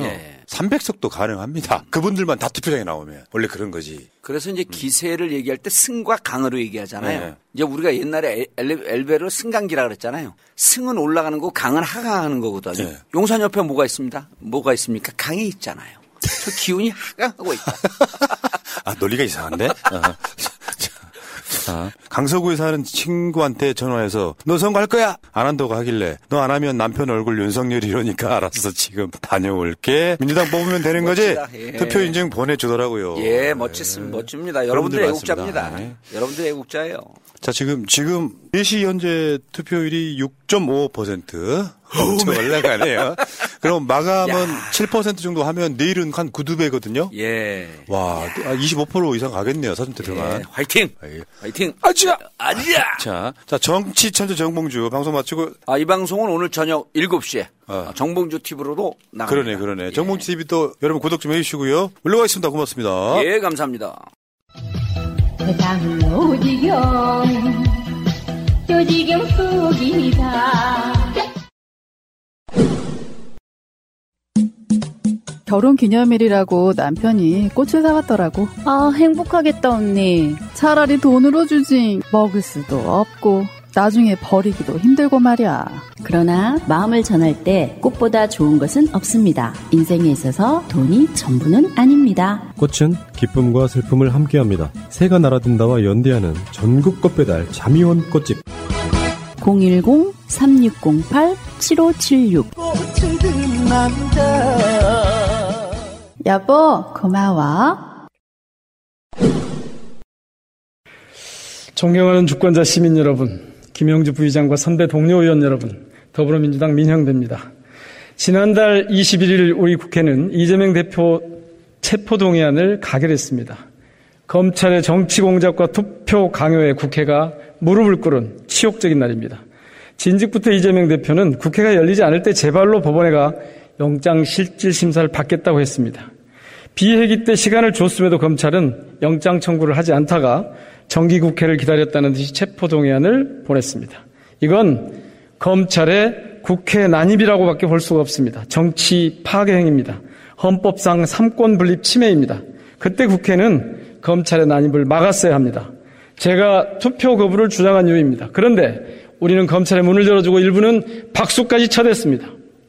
같은 상황이 벌어진다면 저는 이재명 대표가 아니라 국민인 김기현 대표 체포동의안에도 부결표를 던졌을 겁니다. 민주당보다도 국민의힘보다도 민주주의와 국회가 우선이기 때문입니다. 방탄국회라고요? 없는 회기를 억지로 만들어 누군가를 비호해야 방탄국회라는 것 아닙니까? 국회가 검찰 뜻대로 따르지 않으면 그게 방탄국회입니까? 회기 중 입법부 구성원의 신변에 대한 판단은 헌법이 보장한 국회의 고유 권한입니다. 검찰은 법원이 아닙니다. 법무부 장관은 판사가 아닙니다. 검찰도 장관도 범죄 유무를 판단할 권한이 없습니다. 왜 국회에 와서 피의 사실을 공표하고 국회의원을 범죄자로 낙인 찍습니까? 그것도 정치 공작 수사가 뻔한데 말입니다. 게다가 한 장관은 국회 본회의장을 자신의 정치 무대로 변질시켰습니다. 무려 37분이나 발언대에 버티고 서서 난장판을 연출했습니다. 한 장관은 그렇게 자신이 검찰 독재 정권의 앞잡이임을 만천하에 고백했습니다. 그는 체포동의안에서 법에 의한 통치, 즉 룰 바이 로를 분명히 언급했습니다. 그러나 우리가 아는 법치는 법의 통치, 즉 룰 오브 로입니다. 지난 8일 제가 대정부 질문을 할 때 한덕수 총리도 분명하게 확인한 바 있습니다. 룰 오브 로는 법이 주체입니다. 국회에서 국민의 대표가 만든 법이 통치의 주체인 것입니다. 룰 바이 로는 통치자가 법의 주체입니다. 윤석열 정부가 법을 이용해 국회를 포함한 모두 위에 군림하겠다는 뜻입니다. 2300년 전 중국 진시황이 법을 이용해 통치했습니다. 학자와 언론인을 생매장하고 책을 불태웠습니다. 주권자 시민의 문제 제기를 괴담, 가짜뉴스라 하고 공산 전체주의로 매도하고 언론 탄압 전문가를 고용해 체계적으로 여론을 왜곡하는 윤석열 정부의 작태가 꼭 진시황의 통치를 담지 않았습니까? 법을 어긴 증거가 없는데도 법을 어긴 것처럼 이미지 조작을 시도한 것은 검찰의 체포동의안 난동이라 할 것입니다. 정말 다행스럽게도 법원이 그 난동을 제어했습니다. 이번 검찰의 국회 난동으로 분명히 밝혀진 것이 있습니다. 법을 이용해 왕조시대처럼 하겠다는 윤석열 정부의 음흉한 속셈이 공공연하게 드러났습니다. 구속영장 청구가 기각되자 한동훈 장관은 검찰이 알아서 할 일이라고 나무일처럼 말했습니다. 사고는 자신이 지고 책임은 검찰에 떠넘겼습니다. 헌재 권한쟁의 심판 청구 기각, 이재명 대표 구속영장 청구 기각, 어느 것 하나 책임지지 않는 엉터리 법무장관입니다. 우리가 왜 이 정부를 검찰 독재라고 하겠습니까? 국회가 만든 법을 시행령으로 누더기로 만들었습니다. 전현직 검사가 정부 요직을 대거 장악했습니다. 심지어 총리 비서실장도 교육부 총리 보좌관도 금융감독원에도 국민연금에도 검사 출신이 자리 잡았습니다. 압수수색과 소환이 난무합니다. 조작 수사 검사, 비리 검사를 승진시키고 자기 사람 챙기기에 급급합니다. 이쯤 되면 대한검국 아니겠습니까? 검찰에 의한, 검찰을 위한 검찰의 나라 대한검국을 국회가 더 이상 용납해서는 안 됩니다. 우리 국회에겐 이런 검찰 독재의 폭정과 폭주를 막고 민주공화국의 삼권분립 원칙을 수호할 책임이 있습니다. 이제 검찰을 역사적 심판대에 세워야 합니다. 그 첫 단계가 바로 한동훈 장관 탄핵입니다. 더 말씀드릴 필요도 없이 그의 직무상 과오는 차고도 넘칩니다. 검찰 독재 맨 앞줄에 선 한동훈 장관을 탄핵해서 정치 공작과 국회 유린의 책임을 물읍시다. 임명권자 대통령이 사과하고 파면하는 것이 마땅하지만 그럴 일이 없을 테니 이제 국회가 나서야 할 때입니다. 여야 간의 정치적 견해가 다를 수 있고 한 정당 안에서도 차이가 있을 수 있습니다. 그렇지만 한동훈 장관 탄핵엔 반드시 뜻을 모아야 합니다. 이번에 탄핵하지 않는다면 국민의힘은 검찰 독재 정권의 부역자가 될 것이고 민주당은 방조자가 될 것입니다. 주권자 시민 앞에 당당할 수 있도록 한동훈 장관 탄핵을 강력하게 제안합니다. 경청해 주셔서 고맙습니다. 안녕하십니까. 존경하는 김영주 국회 부의장님, 그리고 선배 동료 의원님 여러분, 바람과 해를 담은 정치 더불어민주당 국회의원 양희원영입니다. 어제 10월 5일 일본의 후쿠시마 오염수 2차 투기가 시작되었습니다. 그리고 현지 시간 5일 런던 국제해사기구에서 제45차 런던 협약, 제18차 런던 의정서 당사국 총회에서 일본의 후쿠시마 원전 오염수 해양 투기 문제가 의제로 상정되어 논의되었습니다. 중국과 러시아가 일본의 해양 투기에 대해 이기적이고 무책임한 행위다, 런던 협약과 런던 의정서 위반이다라고 비판한 데 비해서 일본과 최인적 국가인 우리 정부는 일본 후쿠시마 원전 오염수 방류가 국제 기준을 충족했다, 방류가 원래 계획한 대로 진행되도록 하려는 국제사회의 계속된 노력은 런던 협약과 런던 의정서 하에서 해양 환경 보호의 목표와 일치한다는 등 일본 옹호 발언만 쏟아냈습니다. 윤석열 정부는 일본의 충실한 대변인입니까? 런던 의정서는 선박, 항공기 플랫폼 또는 그 밖의 해양 인공 구조물로부터 폐기물이나 그 밖의 물질의 고의적인 해양 폐기를 투기로 규정하고 있습니다. 그리고 일체의 방사성 폐기물의 해양 투기를 금지하고 있습니다. 일본 정부는 자신들의 후쿠시마 오염수는 협약 위반이 아니라고 주장하고 있습니다. 육지 시설물인 원전에서 파이프라인을 연결해 배출하기 때문에 해양에서의 투기가 아니라 육지에서의 투기라고 강변하는 것입니다. 사람이 드나들 수 있는 1km의 시설물은 파이프라인이 아니라 해저 터널입니다. 해양에 속하는 해저 지하에 건설되는 터널을 통하여 오염수를 배출하는 것은 해양에서의 배출에 해당됩니다. 런던 의정서상에 규정한 파이프라인의 정의도 폐기가 아닌 다른 목적으로 배치된 시설의 해양 방치를 의미합니다. 해저 터널을 이용한 방사성 오염수 해양 투기는 명백한 런던 의정서 위반입니다. 런던 의정서 위반이라고 인정되면 일본 정부도 후쿠시마 오염수 투기를 중단할 수밖에 없습니다. 일본의 원전 오염수 투기를 막을 절호의 기회인 것입니다. 하지만 우리 정부는 서면 의견 제출 기한이 마감될 때까지 어떠한 입장도 제출하지 않았고 이번 총회에서도 일본의 입장만을 옹호하고 있습니다. 윤석열 정부는 런던 의정서 회원국으로 일본의 2차 해양 투기에 대해 반대 입장을 명확히 표명해야 합니다. 그리고 앞으로 수십 년 또는 수백 년간 이어질 수 있는 오염수 해양 투기를 중단시키기 위한 노력을 계속 기울여야 합니다. 후쿠시마 원전 오염수는 정상 원전에서 배출되지 않는 다양한 방사성 핵종으로 오염되어 있으며 일본의 다핵종 제거 설비는 이들을 모두 제거하지 못하고 있음이 확인되었고 IAEA는 이 설비의 성능 검증조차 하지 않았습니다. 윤석열 정부와 국제원자력기구가 내세우고 있는 방사성 피폭 설량 국제 기준이라는 1mS는 건강상의 안전한 기준치가 아닙니다. 어쩔 수 없이 사용해야 할 방사성 물질을 관리하는 최소한의 기준치일 뿐입니다. 방사성 피폭의 안전한 기준치는 없다는 것이 의학적인 진실입니다. 방사성 물질은 적을수록 좋습니다. 그것이 과학입니다. 국민 대다수가 일본의 원전 오염수 해양 투기를 반대하고 있습니다. 아무리 커피 한 잔과 바나나 하나에 방사성 물질이 후쿠시마 오염수보다 3-4배가 많다는 가짜뉴스를 혈세로 홍보해도 국민은 속지 않습니다. 이 정부의 동영상은 분명한 가짜뉴스입니다. 국민의 뜻을 도외시한 윤석열 정부는 끝내 국민들의 엄중한 심판을 받게 되리라는 점을 명심해야 할 것입니다. 이상입니다. 감사합니다. 사날 만에 아주 특별한 인터뷰.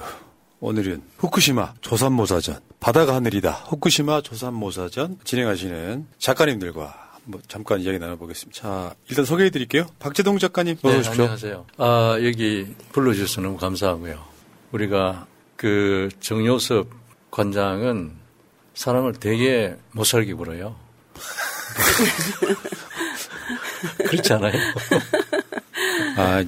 아니 정말 그래 고마운 일이죠. 그래서 정말 이 사회가 아플 때 여기 와서 좀 같이 울자, 또 분노하자, 치유하자.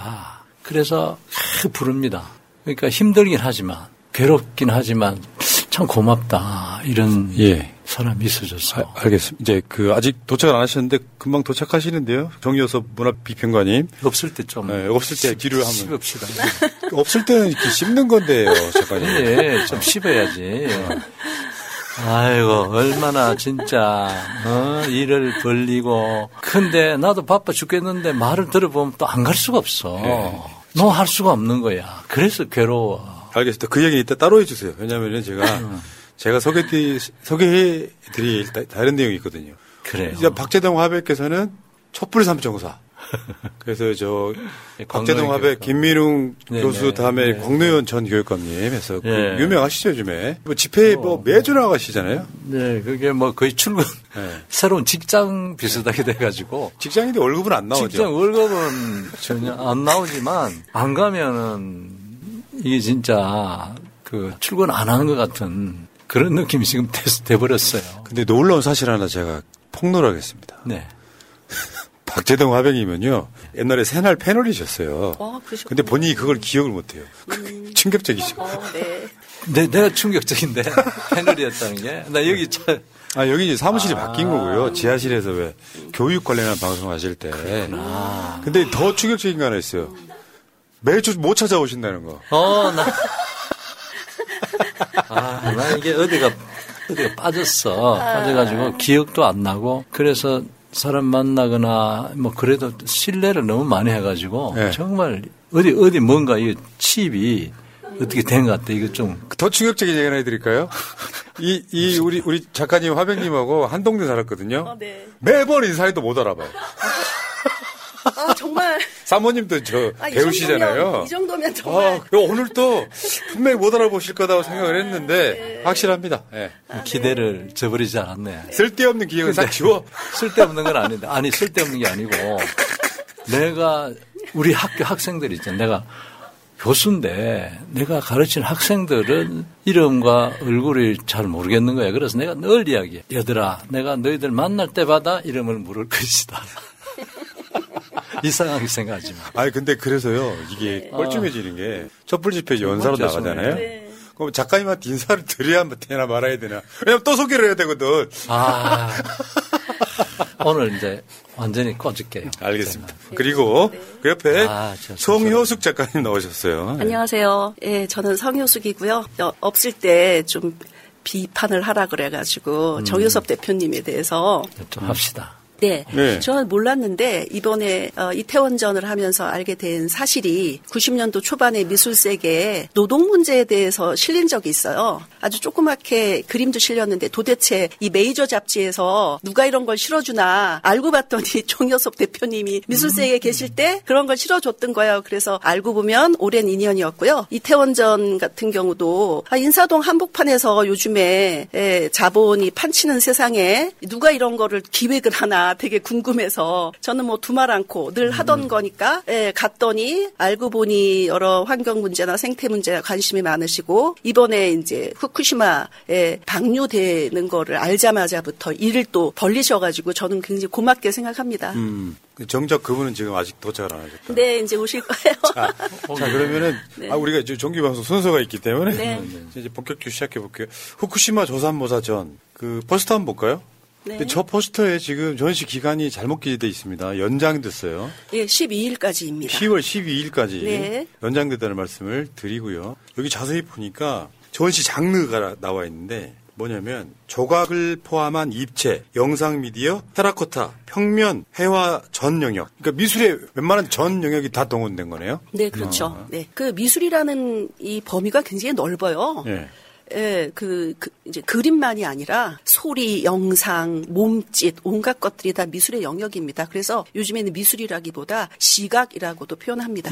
시각? 네. 지금 내가 들으면서 미술을 하는데 만화는 빠져 있거든. 그래서 그럴 때 내가 묘한 느낌을 가지거든요. 네.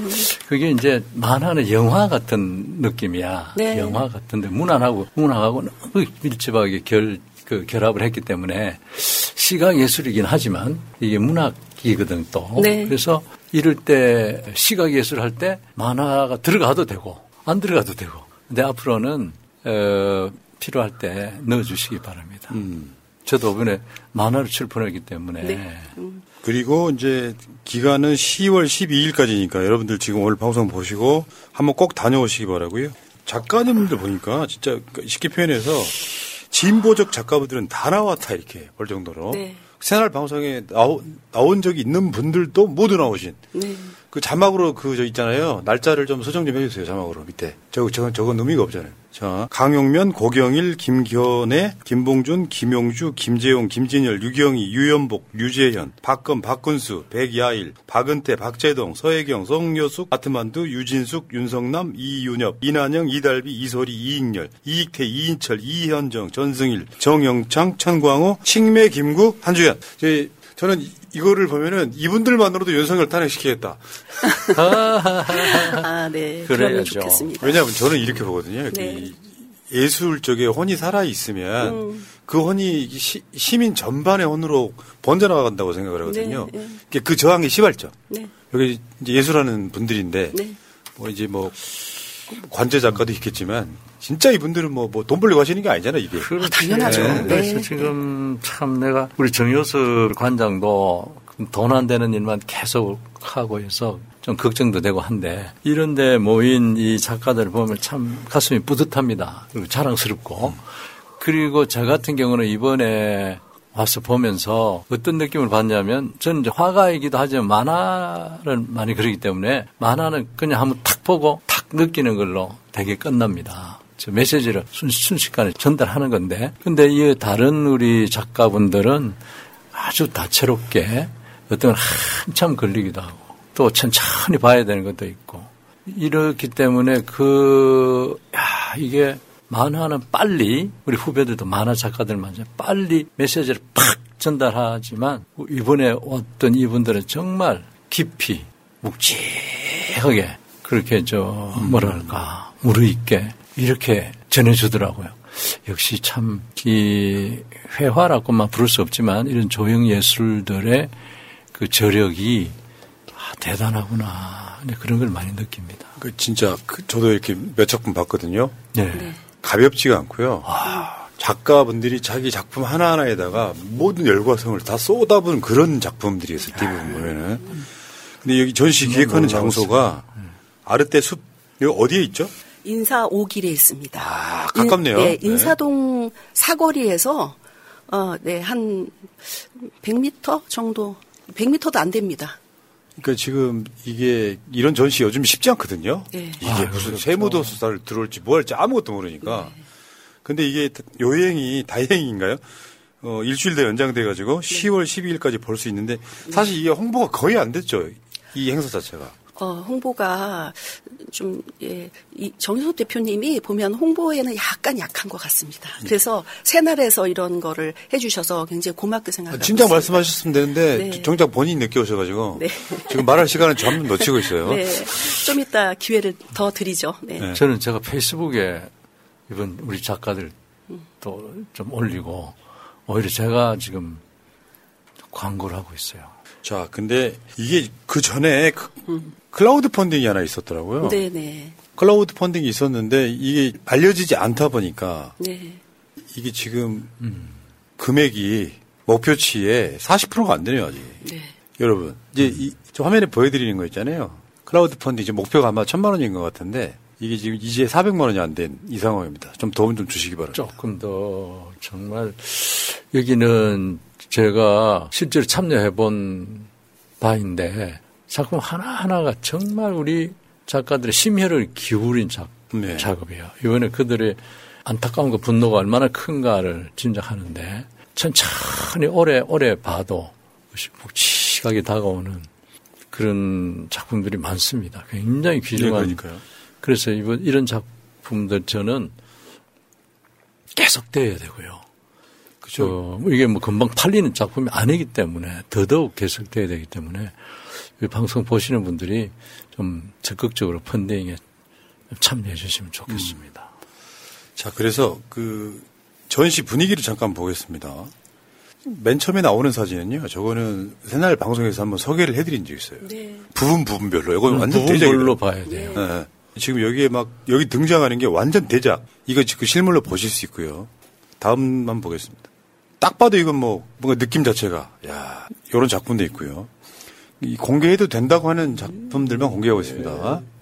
그 아까 처음 했던 거 있지 않습니까? 김재홍 작가 저거는요 이렇게 봐서는 모르고 저걸 안에 다 들여다보면 지금 이제 지금 우리나라가 일본 제국주의에 일본화 돼버린 거죠. 그런데 저기에 사람들이 이 바글바글 하는데 저 병풍 뒤에 약간 올려보십시오. 왜 이렇게 일찍 와? 아니, 방송을 좀 이렇게 하시는 이유가 있어요. 좀 저를 간편하지. 우리 작가님, 일단 소개 먼저 하시고, 네. 소개는 제가 하겠습니다. 네. 요 작품이요. 이 작품, 저게, 저 병풍 이 작품 아닌가? 조금 더 올려보십시오. 오른 위로. 저 위에 보면요. 그 저 일제 투구 밑에 사람들이 쫙 있는데, 저 안에 상당히 우리가 눈여겨봐야 될 좀 수박하고도 관계가 있다고. 뭐 그런 사람도 들어있어요. 그게 이제 핵심이죠. 알겠습니다. 일단 그러면 이제 그렇게 재미있다니까 하나하나 보면 이 행사를 이제 사실 주간 다 하시고 계시는 정요섭 문화批평가님 나오셨습니다. 어서 오십시오. 네, 반갑습니다. 네. 죄송합니다. 한참 씻고 있는데 뒷담화를 딱 오네. 냄새 맡고. 이게 이런 행사를 하시면은 이거 저한테 무조건 연락하시면 되거든요. 네. 그럼 어떻게 시간 만들어 드려요. 홍보를 전에. 근데 이게 이제 다 끝나가는 마당에 이제 일주일 남겨놓고 나오시는데 또 정작 주최하시는 분은 또 지각하시고 참. 예. 얼마나 지금 후쿠시마까지 갔다 왔는지 모르지. 자, 일단 알겠고요. 하던 일 계속하시고 시청자분들 인사 좀 하십시오.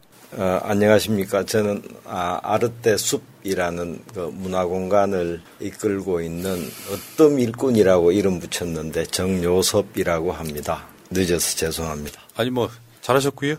자, 작품 마저 한번 보겠습니다. 이따 저걸 길게 볼 수 없는 게 질문이 뒤에 많은데 시간이 얼마 안 남아가지고. 네. 자, 이런 작품도 있고요. 자세히 보면 여기에 다 참 그리고 이게 병 있는 작품 아닌가? 네, 맞습니다. 적어도요, 정말 좀 확대해 보십시오. 그럼 병이 하나 있죠. 유리병. 저 중간에.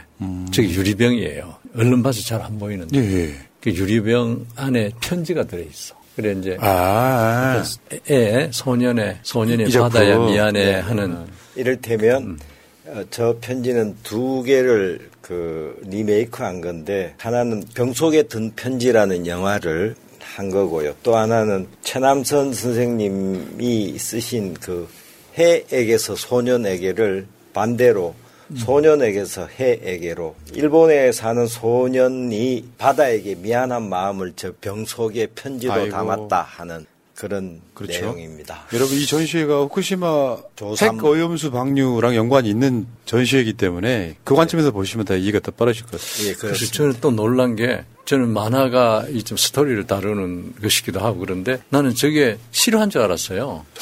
실화인 줄 알았더니 연출을 한 거야 이 작가가. 그게 소년의 편지가 있는 것으로 자기가 하고 싶은 이야기를 저렇게 했다는 자체가 그건 놀랍다. 저거는 뭐예요? 콩나물 시루인가요? 밥그릇입니다. 밥그릇. 예, 생명을 의미합니다. 다음 한번 보겠습니다. 체르노빌 때 피폭된 소년입니다. 실제 존재하는. 다음이요. 그 설명이 좀 있으면 좋겠다. 다음. 이 작품은 하늘이 헬쓱하다. 바다도 헬쓱하다. 그래서 하늘의 문이 닫히고 있다 하는 의미고요. 야, 진짜 예술인들의 어떤 영감은요, 정말 대단하네요. 다음 거 한번 보여주세요. 이것은 이제 신사계라고 해서 핵 오염수가 바다에 버려진 이후에 우리의 자연은 어떻게 변할까 하는 염려를 담은 신사계라는 작품입니다. 자, 다음. 이 작품은 천부경을 중심으로 한 물만이 사람을 살게 해라고 물만이 지구 생명을 살게 해라고 하는 작품입니다. 아이고 참 여러 가지 뜻이 굉장히 깊네요. 자 다음이요. 이 작품은 모든 인식은 눈에서부터 시작되는데 저 위에 만선 그리고 이 눈빛들이 갈수록 희망을 잃어가고 있다 이런 의미고요. 네. 그 다음이요. 그 다음에 이제 행사장의 모습 중에 하나인가요? 예, 열림식 할 때. 예. 그 타자에 의해서 간섭되어지거나 규정되는 거서의 이 경계 이런 것을 퍼포먼스로 펼친 것입니다. 여기에 우리 박재동 선생님께서 눈물을 이렇게 그리고 당사자인 작가는 닦아내고 그러나 흔적과 상처는 남는. 이게 이제 저만 한 게 아니라 작가들이 가서 그 온 몸에 상처를 내듯이 낙서처럼 이렇게 그어지고, 했었죠. 닫고. 네, 다들 이렇게 몸에 타자의 입장에서 폭력적으로 선을 긋고 하는데 우리 성효숙 작가님 순서가 되었을 때는 자발적으로 나가서 저 퍼포머를 이렇게 꼭 안아주는 걸로 마무리했는데 연출되어진 것 아니고요. 그래서 사람들이 눈시울을 붉히곤 했죠. 참 무거운 묵직한 참 작업들을 하셨어요. 그러니까 이제 이 정효섭 문화비평가께서 오셨으니까 박재동 작가께서 이제 칭찬하실 시간인가 봐요. 근데 어쩔 수 없지만 눈앞에 보이는데 어떻게 하겠어. 오늘의 주제가 사실 너무 무겁긴 해요. 왜냐하면 지금 후쿠시마 이야기는 윤석열이라고 하는 사람이 워낙 많은 이슈를 막 투척하다 보니까 막 쓸려간 듯한 느낌이 들어서 지금 사실 굉장히 중요한 이슈인데 그리고 지금 보니까 어쨌건 후쿠시마 조삼모사전을 하게 된 이유를 좀 우리 비평가님께서 좀 얘기해 주시죠. 처음 이 전시가 한 몇 달 전에 이미 예정되고 꾸려졌어요. 그때만 해도 이렇게 용감하게 버릴지 몰랐어요. 그리고 그 이전에 우리가 작가의 목소리를 통하여 이 문제에 대한 엄중함을 경고해야 한다 생각했는데 그것은 이제 작가로서 또 지구 생명으로서 이 땅에 살아가는 마땅한 그 도리라고 생각했습니다. 그래서 제가 미술판에서 나름 글을 쓰면서 늘 빠뜨리지 않는 의제 하나가 작가란 시대적 의제를 상정하는 자여야 한다라고 말해왔습니다. 지금 이 후쿠시마 조삼모사의 경우는 시대적 의제를 상정하는 게 아니라 그 참 엉뚱한 사람이 의제를 우리에게 상정하고 자 이렇게 하는데 너희들 어떨래? 라고 마치 시비를 거는 듯한 일인데 이 문제는 정치적인 문제나 이런 모든 것들을 떠나서 지구 생명으로서 또 우리가 미래 세대에게 빌려 쓰는 지구에게 몹시 미안한 일이고 민망한 일이죠. 있을 수도 없는 일이에요. SF 영화에서도 상상하지 못할 일을 벌이고 있는 겁니다. 그걸 또 부추기고 있고 거들고 있고 내 나라 대통령이. 그래서 이걸 한번 해보자 하셔갖고 이 비평가님이 다 연락해서 한번 합시다 하신 거예요? 예, 그렇습니다. 그러니까 연락이 오니까 흔쾌히 하셨습니까? 아니면은 이거 뭐 그런데 하셨습니까? 먼저 얘기하시죠. 네. 작가님은요 방송 중에도 그림을 그리세요. 이게 어쩌겠어. 근데 정효섭 작가한테 많이 시달리는데 아까 한 이야기인데. 네. 그래서 듣고 보면 또 안 할 수 없는 그런 사람이야 이 사람이. 이게 자기한테도 참 돈도 안 되는 일을 계속해.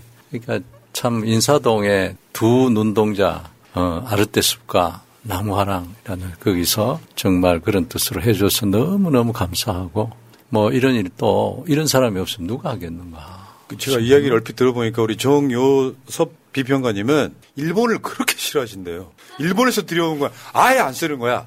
이를테면 박재동 화백 쓰지 마라. 일본식이다. 작가 다 이렇게 해주셨어. 지금 월요일은 달일, 일요일은 해일. 맞습니다. 그렇게 목요일 금요일 이렇게 안 부르신다면서요? 나무날, 쇠날 좋은 말이 있는데 그 요자가 빛날 요자라고 표기되고 있지만 일본 문부성에서는 그 자료에 따르면 천왕께 바치는 날이라는 의미. 또 내가 내 날을 왜? 오 마이 갓. 참. 그래서 달날 요일이라는 이 규범을 쓰는 나라는 일본과 한국밖에 없습니다. 중국도 그렇게 쓰지 않아요. 그래서 저는 달날, 불날, 물날, 나무날, 쇠날, 흙날, 해날 얼마나 예쁩니까? 그러니까 우리도 그렇게 하시죠? 예. 오늘은 지금 나무날에 여러분과 함께 방송하고 있습니다. 네. 자, 그리고 우리 성효숙 작가님은 이거 딱 제의가 들어왔을 때 이따 마음가짐. 그냥 평소에 하던 건데 숲을 만난 느낌? 그야말로 아르테 숲이잖아요. 지금 기후위기나 이런 환경 생태 문제 지금 3군데에서 전시 중이에요. 지금 예를 들면 후쿠시마 조삼모사전도 있고 또 얼마 전에는 광주에서 하는 기후위기와 인권을 전시를 하고 있고 또 인천, 제가 지금 인천에서 왔거든요. 인천에서는 황해어보라고 바다에 관련된 바다 생물들을 초등학교 아이들하고 90명의 아이들하고 같이 만든 거를 전시하고 있어요. 그리고 이제 미술행동을 우리나라 바다를 순회하면서 미술행동으로 전시하고 있는 건데 정유섭 대표님이 함께 하자고 했을 때 너무나 기뻤죠. 함께 할 사람, 특히 이제 그 인사동 한복판에서 접근성도 굉장히 좋잖아요. 많은 분들이 보고 확산할 수 있고 그런 데서 제의를 해와서 너무 반가웠고 올해 봄에는 인천에 날아오는 멸종위기 종인 저새와 관련해서 전시를 개인전을 또 초대를 해주셨어요.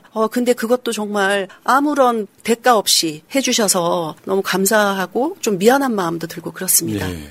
댓글창 한번 읽어드려 볼게요. 열정님께서 딴 건 쉴드 친다고 해도 핵폐수 방류에 찬성하는 놈들은 인간으로서도 부모로서도 자식으로서도 자격이 없다. 여러 인간에게 민폐 끼치지 말고 동물로서의 삶을 스스로 전결하기를 바란다. 그런 정도로 분노해야 될 사안이거든요. 예, 그렇습니다. 역사 왜곡 이런 건 다시 되돌릴 수 있는 건데요. 네. 바다에다가 핵폐수 방류한 건 되돌릴 수가 없어요. 예. 문제는 아까도 우리 평론가님 말씀하셨지만 오염수 용인을 사실상 전 세계에서 거의 유일하게 용인해 준 게 윤석열이거든요. 이게 더 놀라운 일 아니에요? 네.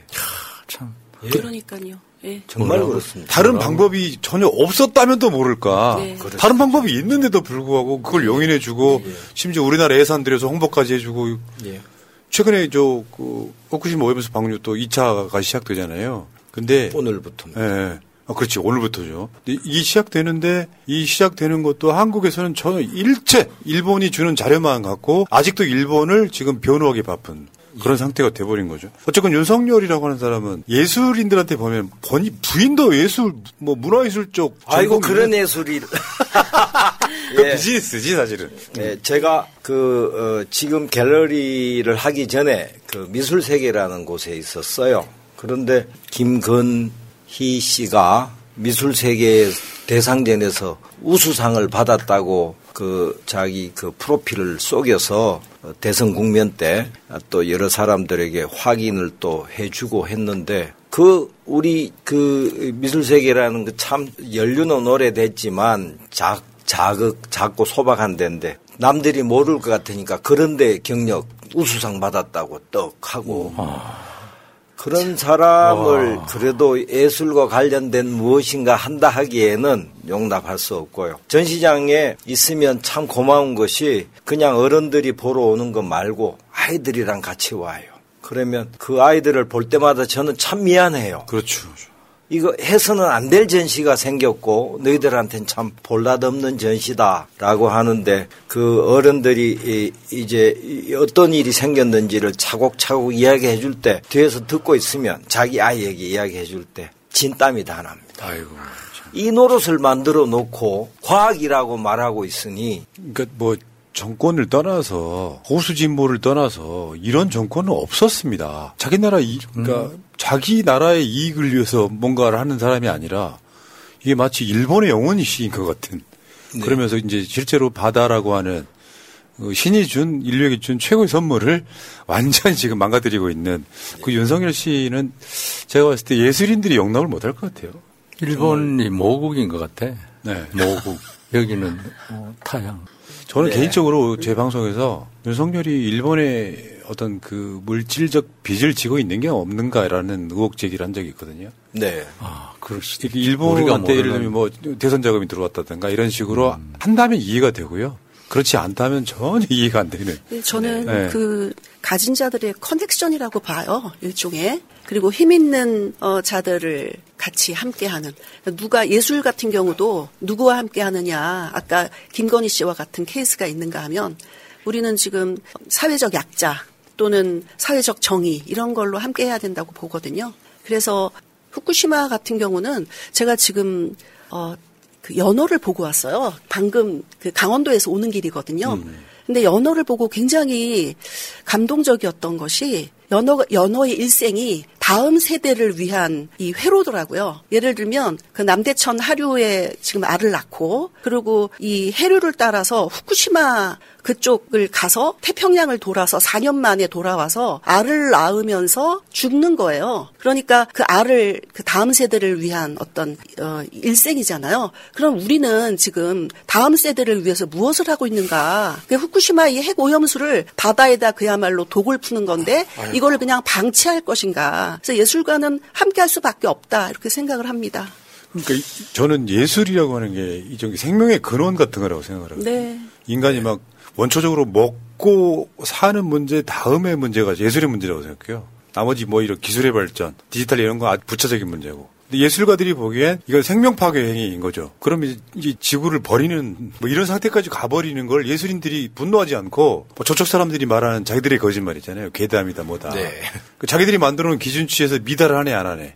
사실 그 발표되는 수치마저도 사실인지 아닌지 모르는. 네. 뭐 이 상태까지 와 있는 상태에서 최소한 인간이라면 바다의 오염수, 핵 오염수를 방류하지 말라고 외치는 건 인간의 기본적인 상식인데 네. 이걸 정치적으로 이렇게 변질시켜 놓으니까 작가님들이 나서서 아주 심오하게 설명을 해 주시는. 네.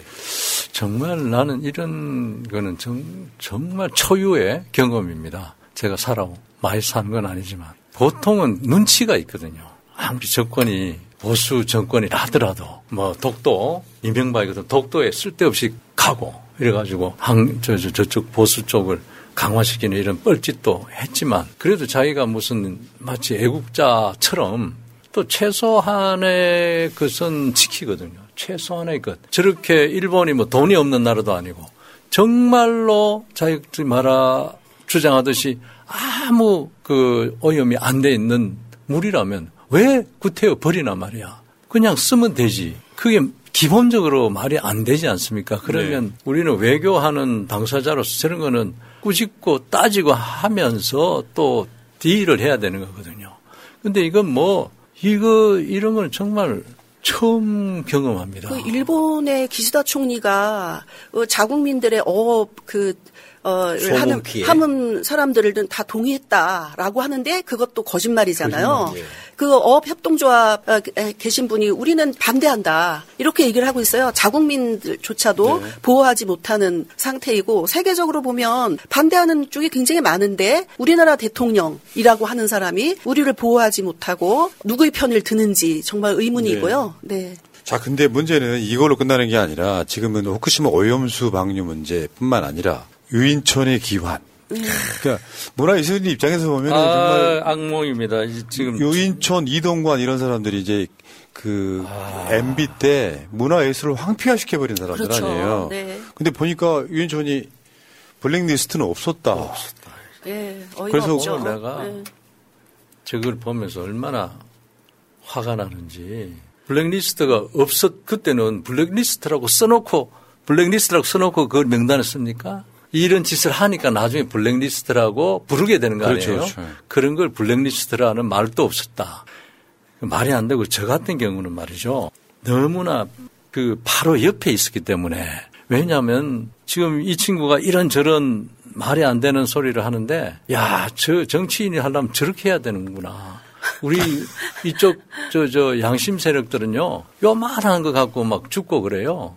저 뻔뻔하게. 근데 나를 화나게 한 건 뭐냐면 이런저런 막 이야기하더니 피해 입은 사람이 있다는데 피해 입은 사람 한번 만나보고 싶다. 그러는 거예요. 그래서 제가 바로 옆에서 지켜본 사람으로서 오늘 이야기를 꼭 하고 싶은 거예요. 첫 번째는 김윤수 선생이라고 국립현대미술관 관장을 하셨어요. 이분은 민중미술의 정말 미술을 위한 미술이 횡행하던 시대에 우리 보통 사람 그리고 민중들의 그 삶과 그들의 중요성과 그런 것들을 민중과 함께 마음을 같이 하는 그런 미술을 이렇게 제창한 분이에요. 그래서 우리들이 많이 결국은 따라서 민중 미술을 하게 됐죠. 그래서 그것이 굉장히 이제 새로운 흐름으로 번지게 됐는데 그 김윤수 선생이 이 국립현대미술관 관장을 하니까 얘들은 좌파 우파 이렇게 딱 해갖고 좌파하면서 빨갱이 같은 느낌을 싹 드시우는 거야. 그래 해가지고는 이게 진보 보수랑 항상 양립하는 건데 그래가지고 이 김윤수 선생을 끌어내는데 그 스토리를 보면 기가 막힙니다. 말도 아닌 걸 끝까지 뒤집어 씌우고 그게 재판하고 또 뒤집어 씌우고 뒤집어 씌우고 뒤집어 해서 너무너무 힘들게 만들어서 결국 뜯어내는 거죠. 뜯어내는 거야. 근데 그것이 논리적이고 합리적인 게 아니야. 어거지로 막 덮어 씌워서 뜯어낸 것이죠. 그다음에 김정은 우리한테는 선배되는 분인데 문화예술위원장이었어요. 김정은 선배가. 그거를 뜯어내려고 어거지로 김정은 위원장 말씀을 들어보면 그때 차관이 부르더래. 부르면서 죄송합니다. 그러더래. 자리를 떠나주시면 좋겠다. 이렇게 부탁을. 차관이 부탁한다는 건 뭐예요? 장관이 시킨 거 아니겠어요? 그래야 나는 못 떠난다. 그러니까 붙었어. 근데 그때 이 자가, 이 유인촌이란 자가 악착같이 쫓아낸 거야. 그래서 좌파다 뭐 이런 걸 붙일 수 없으니까 업무가 뭐 시원찮다 이런 어거지를 덮으셔서. 지금 똑같죠, 지금도. 지금도 그래 하잖아요. 그래서 쫓아냈어. 이건 이제 여러분들도 아시는 거예요. 그래서 쫓아내놓고 근데 김정은 위원장은 나는 승복할 수 없다. 그런데 또 딴 사람을 또 이 오광순가 뭐 그런 사람 또 하나 앉혀가지고 위원장 그래서 법원에 했더니 법원에서는 이거는 무리한 부당한 그 해고다 해서 복직이 됐어. 그래가지고 위원장 둘이가 한동안 여러분들 기억나시죠? 둘이가 한동안 출근을 했던 이런 생생한 기억이 있고. 네, 그렇죠. 지금 네. 박문진 이사예요. 그렇죠. 그다음에 또 황지우 총장 또 저하고 동갑이기도 하고 같이 있었죠. 그거를 뜯어내려고 해가지고 쫓아내려고 해서 나중에 거의 쫓겨나다시피 했다가 대부분에서 승소해가지고 됐는데 이런 쌩쌩한 것을 내가 겪은 사람이 유인촌이란 자가 나 그런 일이 있을 수 없다. 피해 입은 사람 만나보고 싶다. 이러고 있어. MB시대 그 유인촌 장관이었는데 바로 얼마 전에 어떤 매체에서 문건 하나를 발표했잖아요. 종북 프레임을 씌워서 진보적인 예술가들을 제압이라는 단어를 쓰더라고요. 예, 그렇게 프레임으로 몰고 가는 거죠. 그러니까 이게 본인도 사실 문화예술인 출신이면서 문화예술인들의 어떤 그 복지 양상과 어떤 문화 저변 확대화 이런 게 아니라 정권에 고개 숙이지 않으면 다 밥줄 끊겠어. 네. 최근에 어제 나온 문건에는 그런 거거든요. 뭐 광고 모델 못하게 해라. 그런 회사에다는 뭐 광고를 주지 말게 해라 해갖고 밥줄을 끊는 그런 짓을 하고 본인은 이제 100억이 넘는 재산을 그렇죠. 모은 뭐 그런 케이스인데요. 더러운 놈이야. 네. 유인촌 장관하고 박재동 할배하고 연배가 거의 비슷하실 거예요. 근데 전혀 다른 길을 가고 있잖아요. 내보다 보니까 한 2살 많은데 내 여기 새날 TV에 격조가 있어서 내가 쌍소리를 자제하고 있습니다. 그러셨구나. 감사합니다. 그 새끼 나쁜 새끼죠. 이런 자식, 이런 놈이 지금 문화예술에 이래가지고 지금도 어쨌든 좌파라고 부르는 이게 반국가 세력한테 돈을 주면 안 된다. 이래가 저쪽 있는데 다 몰아주겠다.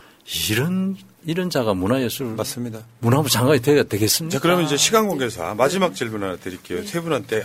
공통적으로 1분씩만 드릴게요. 네. 이 폭정 독재 시대의 작가의 역할이란 무엇일까요? 제가 먼저 하겠습니다. 저는 사실은 분노도 분노지만 부끄럽고 다음 세대에게 미안합니다. 그래서 정말 그동안 우리가 잘해왔다면 이런 세상은 오지 않았을 수도 있는 것 같아서 꾸준히 할 수 있는 한 그 다음 세대를 위해서 함께 하겠습니다. 감사합니다.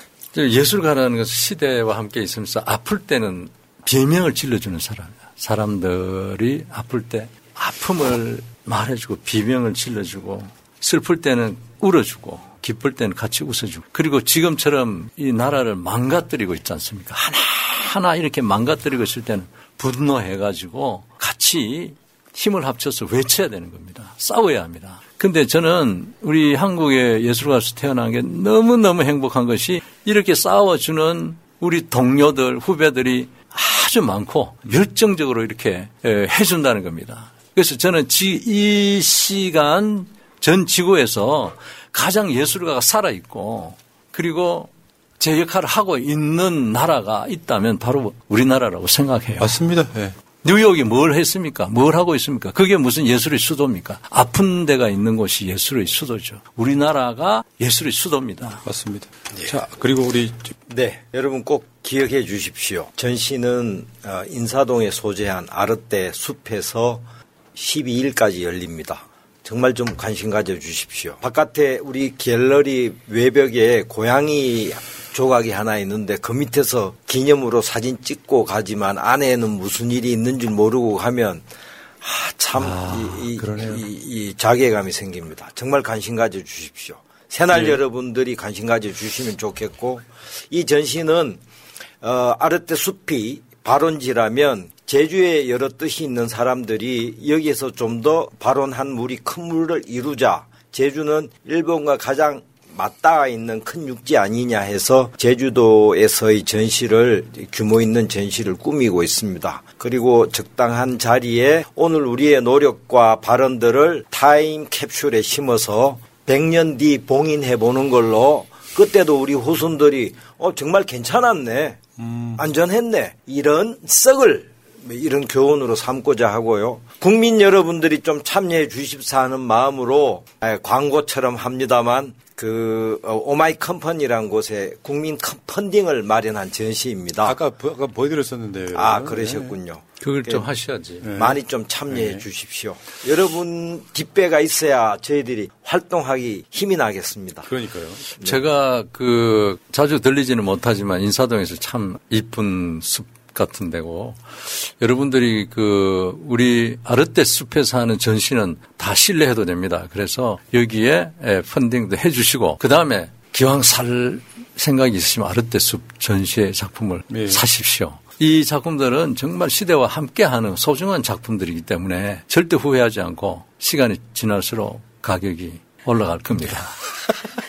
고맙습니다. 자, 여러분이요, 주말에 있잖아요. 지방에 계시는 분들은 주말에 촛불 집회 오시는 분들 있잖아요. 그러면은 인사동 아르떼숲 가셔서 전시회 보시고 서울 지리 잘 모르셔도요, 인사동에서 집회 장소까지 걸어갈 수 있을 정도 거리예요. 네, 딱 8분입니다. 네. 자, 그러시고 이제 서울에 계시는 분들은 다음 주 12일까지니까 그게 무슨 날이죠? 나무날. 나무날 12일. 다음 주 12일 나무날까지. 맞나 모르겠네. 개관은 언제예요? 몇 시예요? 이른 11시, 늦은 6시. 11시부터 6시 사이에 꼭 한번 가보시기 바라겠습니다. 지금 좀 전에 올라왔던 조삼모사전 펀딩도, 크라우드 펀딩도 많은 관심 바라겠고요. 자, 더 길게 얘기하고 싶은데, 여기 정규 방송 관계상 여기까지 하시고, 세 분 작가님들은 또 다음에 또 뵙겠습니다. 고맙습니다. 또 뵙겠습니다. 예. 시간 내주셔서 고맙습니다. 감사합니다. 새날 10주년 공개 방송, 10월 28일 토요일 오후 5시, 대방역 나오시면 3번 출구에서 여성프라자라고 있어요. 서울 여성프라자. 거기 1층 아트홀 봄에서 이거 이제 공개한 지 이제 하루가 안 됐는데 한 15시간 만에 매진됐다는 건 아니고 반 정도 찼어요. 그러니까 시간 내서 오늘 중으로 마무리되지 않을까 싶은데 저 위에 링크 있어요. 링크 타고 가셔가지고 회비는 참가비 10,000원. 근데 참가비 10,000원이 문제가 아니라 협찬품들이 많이 있습니다. 추천해가지고 그 협찬품들을 많이 나눠드려요. 그러니까 본인들이 갖고 내시는 회비보다 훨씬 더 많이 가져가실 거다, 주로는. 그렇게 좀 말씀드리고요. 지금 채팅창 위에 저 행사에 참가할 수 있는 링크가 걸려있다는 점을 말씀드리고, 그리고 이제 제 얼굴 비춰주셔도 돼요. 여기 이제 일반 저기 우리 시청자분들 이제 선착순이에요. 자리 배정도 선착순이에요. 선착순이고, 거기에 이제 웬만한 분들은 다 오죠? 새날 방송에 출연하고 있거나 출연 중이거나 출연했던 사람들. 여러분들이 보고 하시는. 이재명 대표만 좀 어려울 수 있어요. 특별한 사람만 가는 게 아니고 아무나 다 가는 거였어요? 가지 말아야 되는 거 아니야? 아니, 그게 아니라. 게스트. 네. 게스트를. 여러분, 저도 출연합니다. 10주년 기념행사. 게스트 이제 이재명 대표는 좀 이제 어려울 수 있지만 이재명을 제외한 윤석열도 가능해 원하는. 명신이 윤석열 텔레그램한테 좀 참가해달라고 하는데 그런데 지금 예를 들면 정청래 박찬대 지금 그런 분들 일단 다 나오는 상황이고요. 그러시구나. 네. 자, 어쨌든 여기 참가 신청을 꼭 해주시기 바라겠습니다. 이게 나라냐 이게 나라냐 우리는 끝까지 간다 촛불이 이길